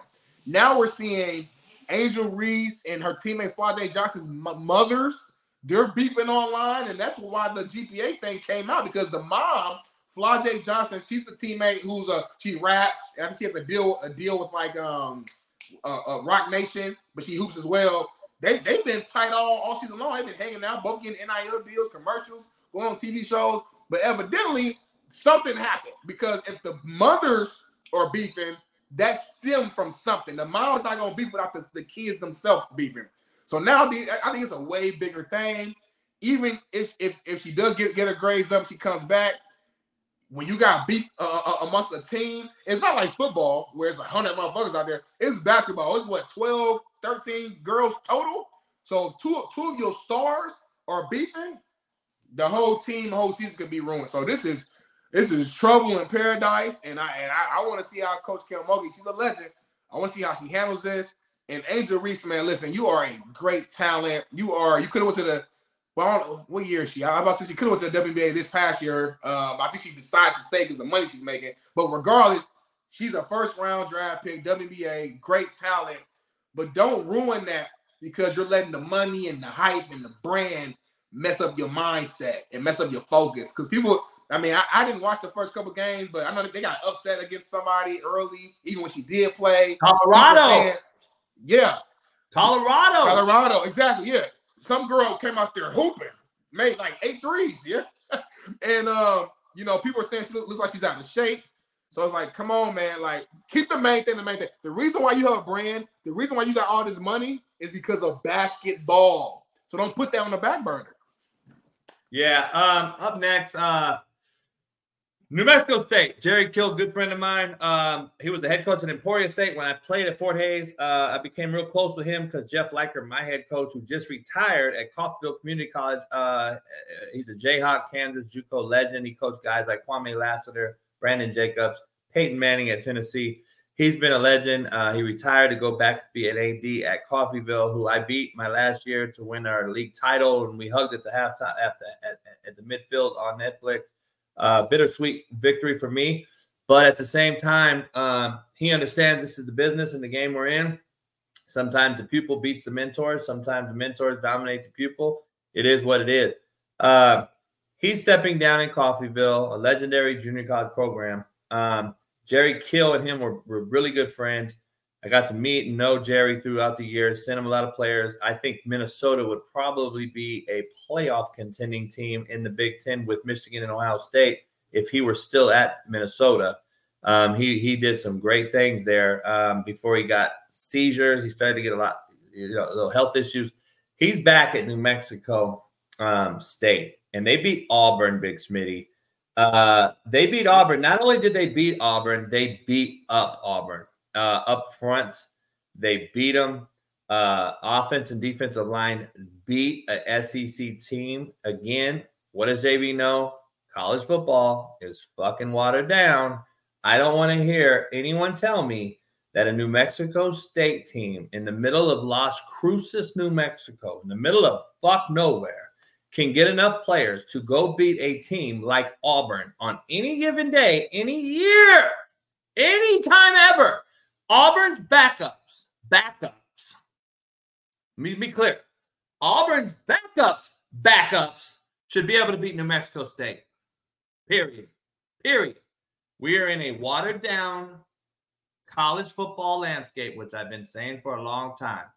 Shout out to Jerry Kill, though.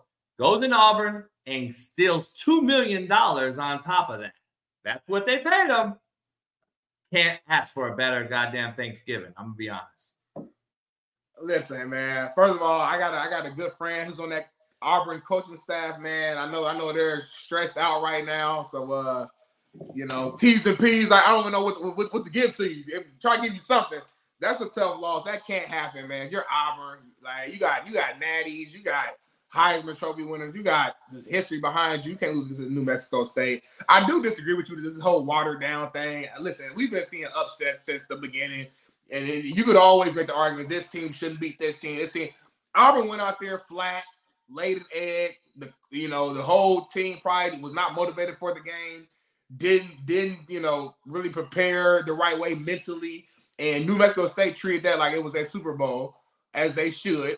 And they went out there and they kicked their ass. Me, I played from the MAC. I've been the team that's been rewarded with $1 million to come play. And I understand how we approach those games from a MAC standpoint. This is everything to us. We know everything. Everybody, all the betting sites, everybody in the world thinks we're going to lose. So we use that as momentum to go out there and put out our best foot forward. I remember back at Ball State, we played the Virginia Cavaliers at Virginia. They had big left tackle, right tackle, Morgan Moses, who's still in the NFL right now. These guys had a lot of talent on that team. O-line's huge. We went out there, I think it was my sophomore season. So this was 2014 season. Went out there, kicked their ass. I remember my head coach, Pete Limbo, came in after the game and said something along the lines of, hey, guys, they just gave us $1.2 million to kick their ass. We all just perked up and got hyped because it meant something to us. Virginia wasn't amazing that year, but at the same time, the talent that they had on that team, a Ball State team should not have beat them. But they went into that game probably just thinking we were just some regular old MAC school, and in reality, we were hella talented, came in there hungry, and we took care of business. We beat USF. I had multiple experiences where we beat a bigger team where they paid us money. So I just understand from the underdog standpoint what the mentality is. And you got to shout out New Mexico State, man. I love it. Robert Saleh, non-committal on the Mormon Milf Hunter in New York after a dismal performance once again. Reminds me of Denver last year when Russell Weirdo underperformed and they wasted a great defense. They wasted a defense, Big Smitty, last year in Denver. This guy's tripping over his own feet. Here's the thing, Big Smitty. I got to be honest here. They wasted the defense in Denver last year. The Jets are wasting the defense in New York this year. And the one common denominator is fucking who? Nathaniel Hackett. Yeah. And guess what? Who's starting to look good now? Sean Payton. Looking real good. Who was on Sean Payton's defense on this show? Only guy that I know. It was you. It was you. But let's be real, though. Even you wasn't 100% right, because I think your take was like maybe he's trying to sabotage this situation in order to get what he wants. Yeah. But they starting to win now. Because they're figuring out, guess what? I'll be going out this motherfucker if I don't buy into what he's doing. That's what his point was. That's what great coaching is. So that's just my point. Tactic. They got to move on. But let me be clear. In the Mormon Milf Hunters, just we got to get through 2 more points and then we'll get out of here. Pound the like button before we leave. Appreciate everybody jumping in here today on this big time EW Monday. We're going to get into the Kelsey Bowl right after this. But Steve Kim tomorrow joining us. We got lots to discuss. He was in Vegas for that horrific boxing performance last week. He was going to discuss that. But let me ask you something. In defense of the Mormon Milf Hunter, dog, they brought the backup in. This isn't like a backup situation and Dobbs going to Minnesota. This guy looked even worse than the Mormon Milf Hunter. this is not just a Mormon MILF Hunter issue, dog. They are bad offense. And Nathaniel Hackett, I'm going to be honest, is very, very fucking bad at calling offense. He just calls plays, homie. I'm looking at it. I actually dissected it a little bit last night, and I'm sitting there thinking, okay, first down call, let me chart it. I actually charted it last night, watching it, smoking a stick. I was by myself, my dog, and chilling. I'm like, all right, let me go through. I should have filmed it and put it on the board, but I was just like, I was in chill mode. I was like, man, I ain't doing all that shit. First down, we run a boot naked. There was no first down. Everybody out there that don't understand what I'm saying. First down, you run boot naked. Boot naked is off of run action. They haven't ran the fucking ball yet. Now, listen, I get it. We can run boot naked on first down. I've done it before. Usually series 2, though, after I've ran the fucking football a few times. But everybody's right in his face. Look like they ain't ran the ball yet. Everybody's in his face. Now, on second down, they run the same action, but they hand it off. And it gets fucking shellacked in the backfield because the defensive responsibilities are all set in place. You got A gap, B gap, C gap, D gap. Guess what? There was still a guy in the gap for the run back. Running back gets shellacked. Third down, they run fucking sprint out flood, some type of flood concept, and he throws the ball, should have been picked, throws the ball in the dirt. I'm sitting there like, dog, that's grabbing. That's grabbing shit and throwing it at the wall and seeing if it sticks. But I went back and saw some Denver film that I have here, and it's the same shit he did with Russell Wilson. And then I go back and look in Green Bay. They didn't do that because that wasn't his. It was LaFleur. And Aaron Rodgers wanted this guy because I think he can control the narrative there. I truly think, before we talk Kelsey Bowl, solid needs to fire him right now. Let Aaron Rodgers know, hey, dog, you're here another year. We're going to go get an OC. You like it or not. If you want Devontae Adams, we'll try to go get him, but we're going to get an OC. Because I don't care how good you are, I cannot have another Achilles hair, and I'm stuck with this guy with my backup QB. You got to have the best coordinator with average QB behind your legendary Hall of Famer. Got to have it. He don't have it. All right. Tomorrow we're going to talk about Billy Napier surviving the Florida State game, if he does it or not. And then reminder, we're gone for Thursday and Friday for Thanksgiving holiday, so you guys make sure we're kind of like, come here tomorrow, come in here Wednesday, get us 15 tomorrow, live viewers. Kelsey Ball is tonight. Tomorrow we're also going to discuss the College Football Coach of the Year with Steve Kim. We got about 5 candidates. We're going to take a vote on it. We'll give away a hoodie tomorrow, a T-shirt, and some gear, some merch on the CoachJBStore.com. Kelsey Ball, who you got tonight? Why? Are the Swifties going to be there? Is it going to be a shit show? What's going on? I'm pretty sure you know he's going to be there. Everyone's saying my mic sounds shitty. I don't get it. It is what it is. I'll fix Who's at home? It's at Kansas City. Oh, shoot, that's a hard environment to play in. I want to go with Philly, but by it being in Kansas City, man, I think the Swifties gonna be there. I think the Chiefs gonna win a tight one. I think Chiefs win this game like 28-24, goes down to the wire. But I think the Chiefs win this game. It's gonna be rocking. It's a rematch of the Super Bowl. It's gonna be so loud in Chiefs Kingdom.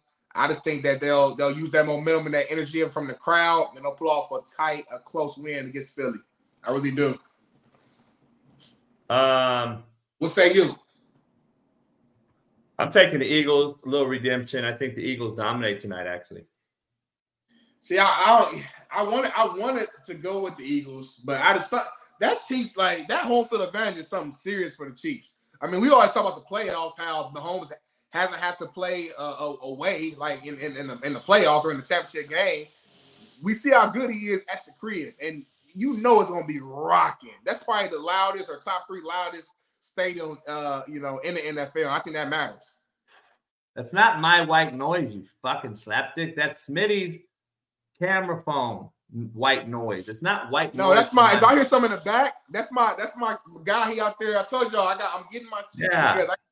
On the wall. Come on, y'all. Ain't no white noise on my mic. My mic may be turned up too loud is what the problem is, but it ain't no white noise. Why is it white noise? Why ain't the black noise? You see, y'all racist. White show. I always remember the chat. It's a white show. White show. Where he says, pound the like, hit the like, pound it. We're going to be in here. Joe Flacco going to Cleveland. We're going to break that down tomorrow. We got a lot going on. CJ Downing, I'm a Chief hater. Make sure at least you spell Chief correctly. We got a lot going on here, man. A lot going on. Tomorrow's Dr. Jesse Morris, Tuesday, Doc Talk Tuesday. Make sure you join us tomorrow. And we got a lot going on. Hey, just be honest. Help Smitty out. It was black noise, not white noise. And at least give him that. Give me some, y'all. Much love. Pound the like button, man. Get 1,000 likes today, man, as we get this show going this week. Thanksgiving week. Tomorrow, I'm going to ask Smitty what he's so thankful for. I'm going to ask him what he's thankful for. Maybe I'll wait till Wednesday. I'm going to ask him what he's thankful for. I'm going to be real cliche on this show. But I'm probably going to ask him in a way that's JB-like. You know what I mean? So, I'm going to break that down. Pound the like, subscribe, become a member if you're not one, and go to CoachJBStore.com. Get you some new merch. And Ashton Callie knows it's time to get off because them motherfuckers is right here. They know when we're done. It's crazy to me. Come on, Ash. We're on Boats and Hoes. Shout out to Lonnie Johnson Jr., Big Matt for keeping it real about Colorado. And Eric Weddle. And E-Weddle, of course, Air Weather Mondays, man. And it's E-Dub Monday. Pound the like for E-Dub. And shout out to E-Dub, second round playoff for his team at in San Diego. And much love to him and what he's doing. Loaded week. Try to get T-Rich on for Wednesday instead of Thursday. And we're going to do that. And also Nadu as well. So pound the like button, subscribe, and become a member. Much love, and we'll see you tomorrow for another day, another dollar. Peace. We switched it and filled the gap. Smitty and Jason Brown, we killed it, yeah, it's a wrap. We what the games we missing, we switched it and filled the gap. You are now tuned in to the Coach JB Show.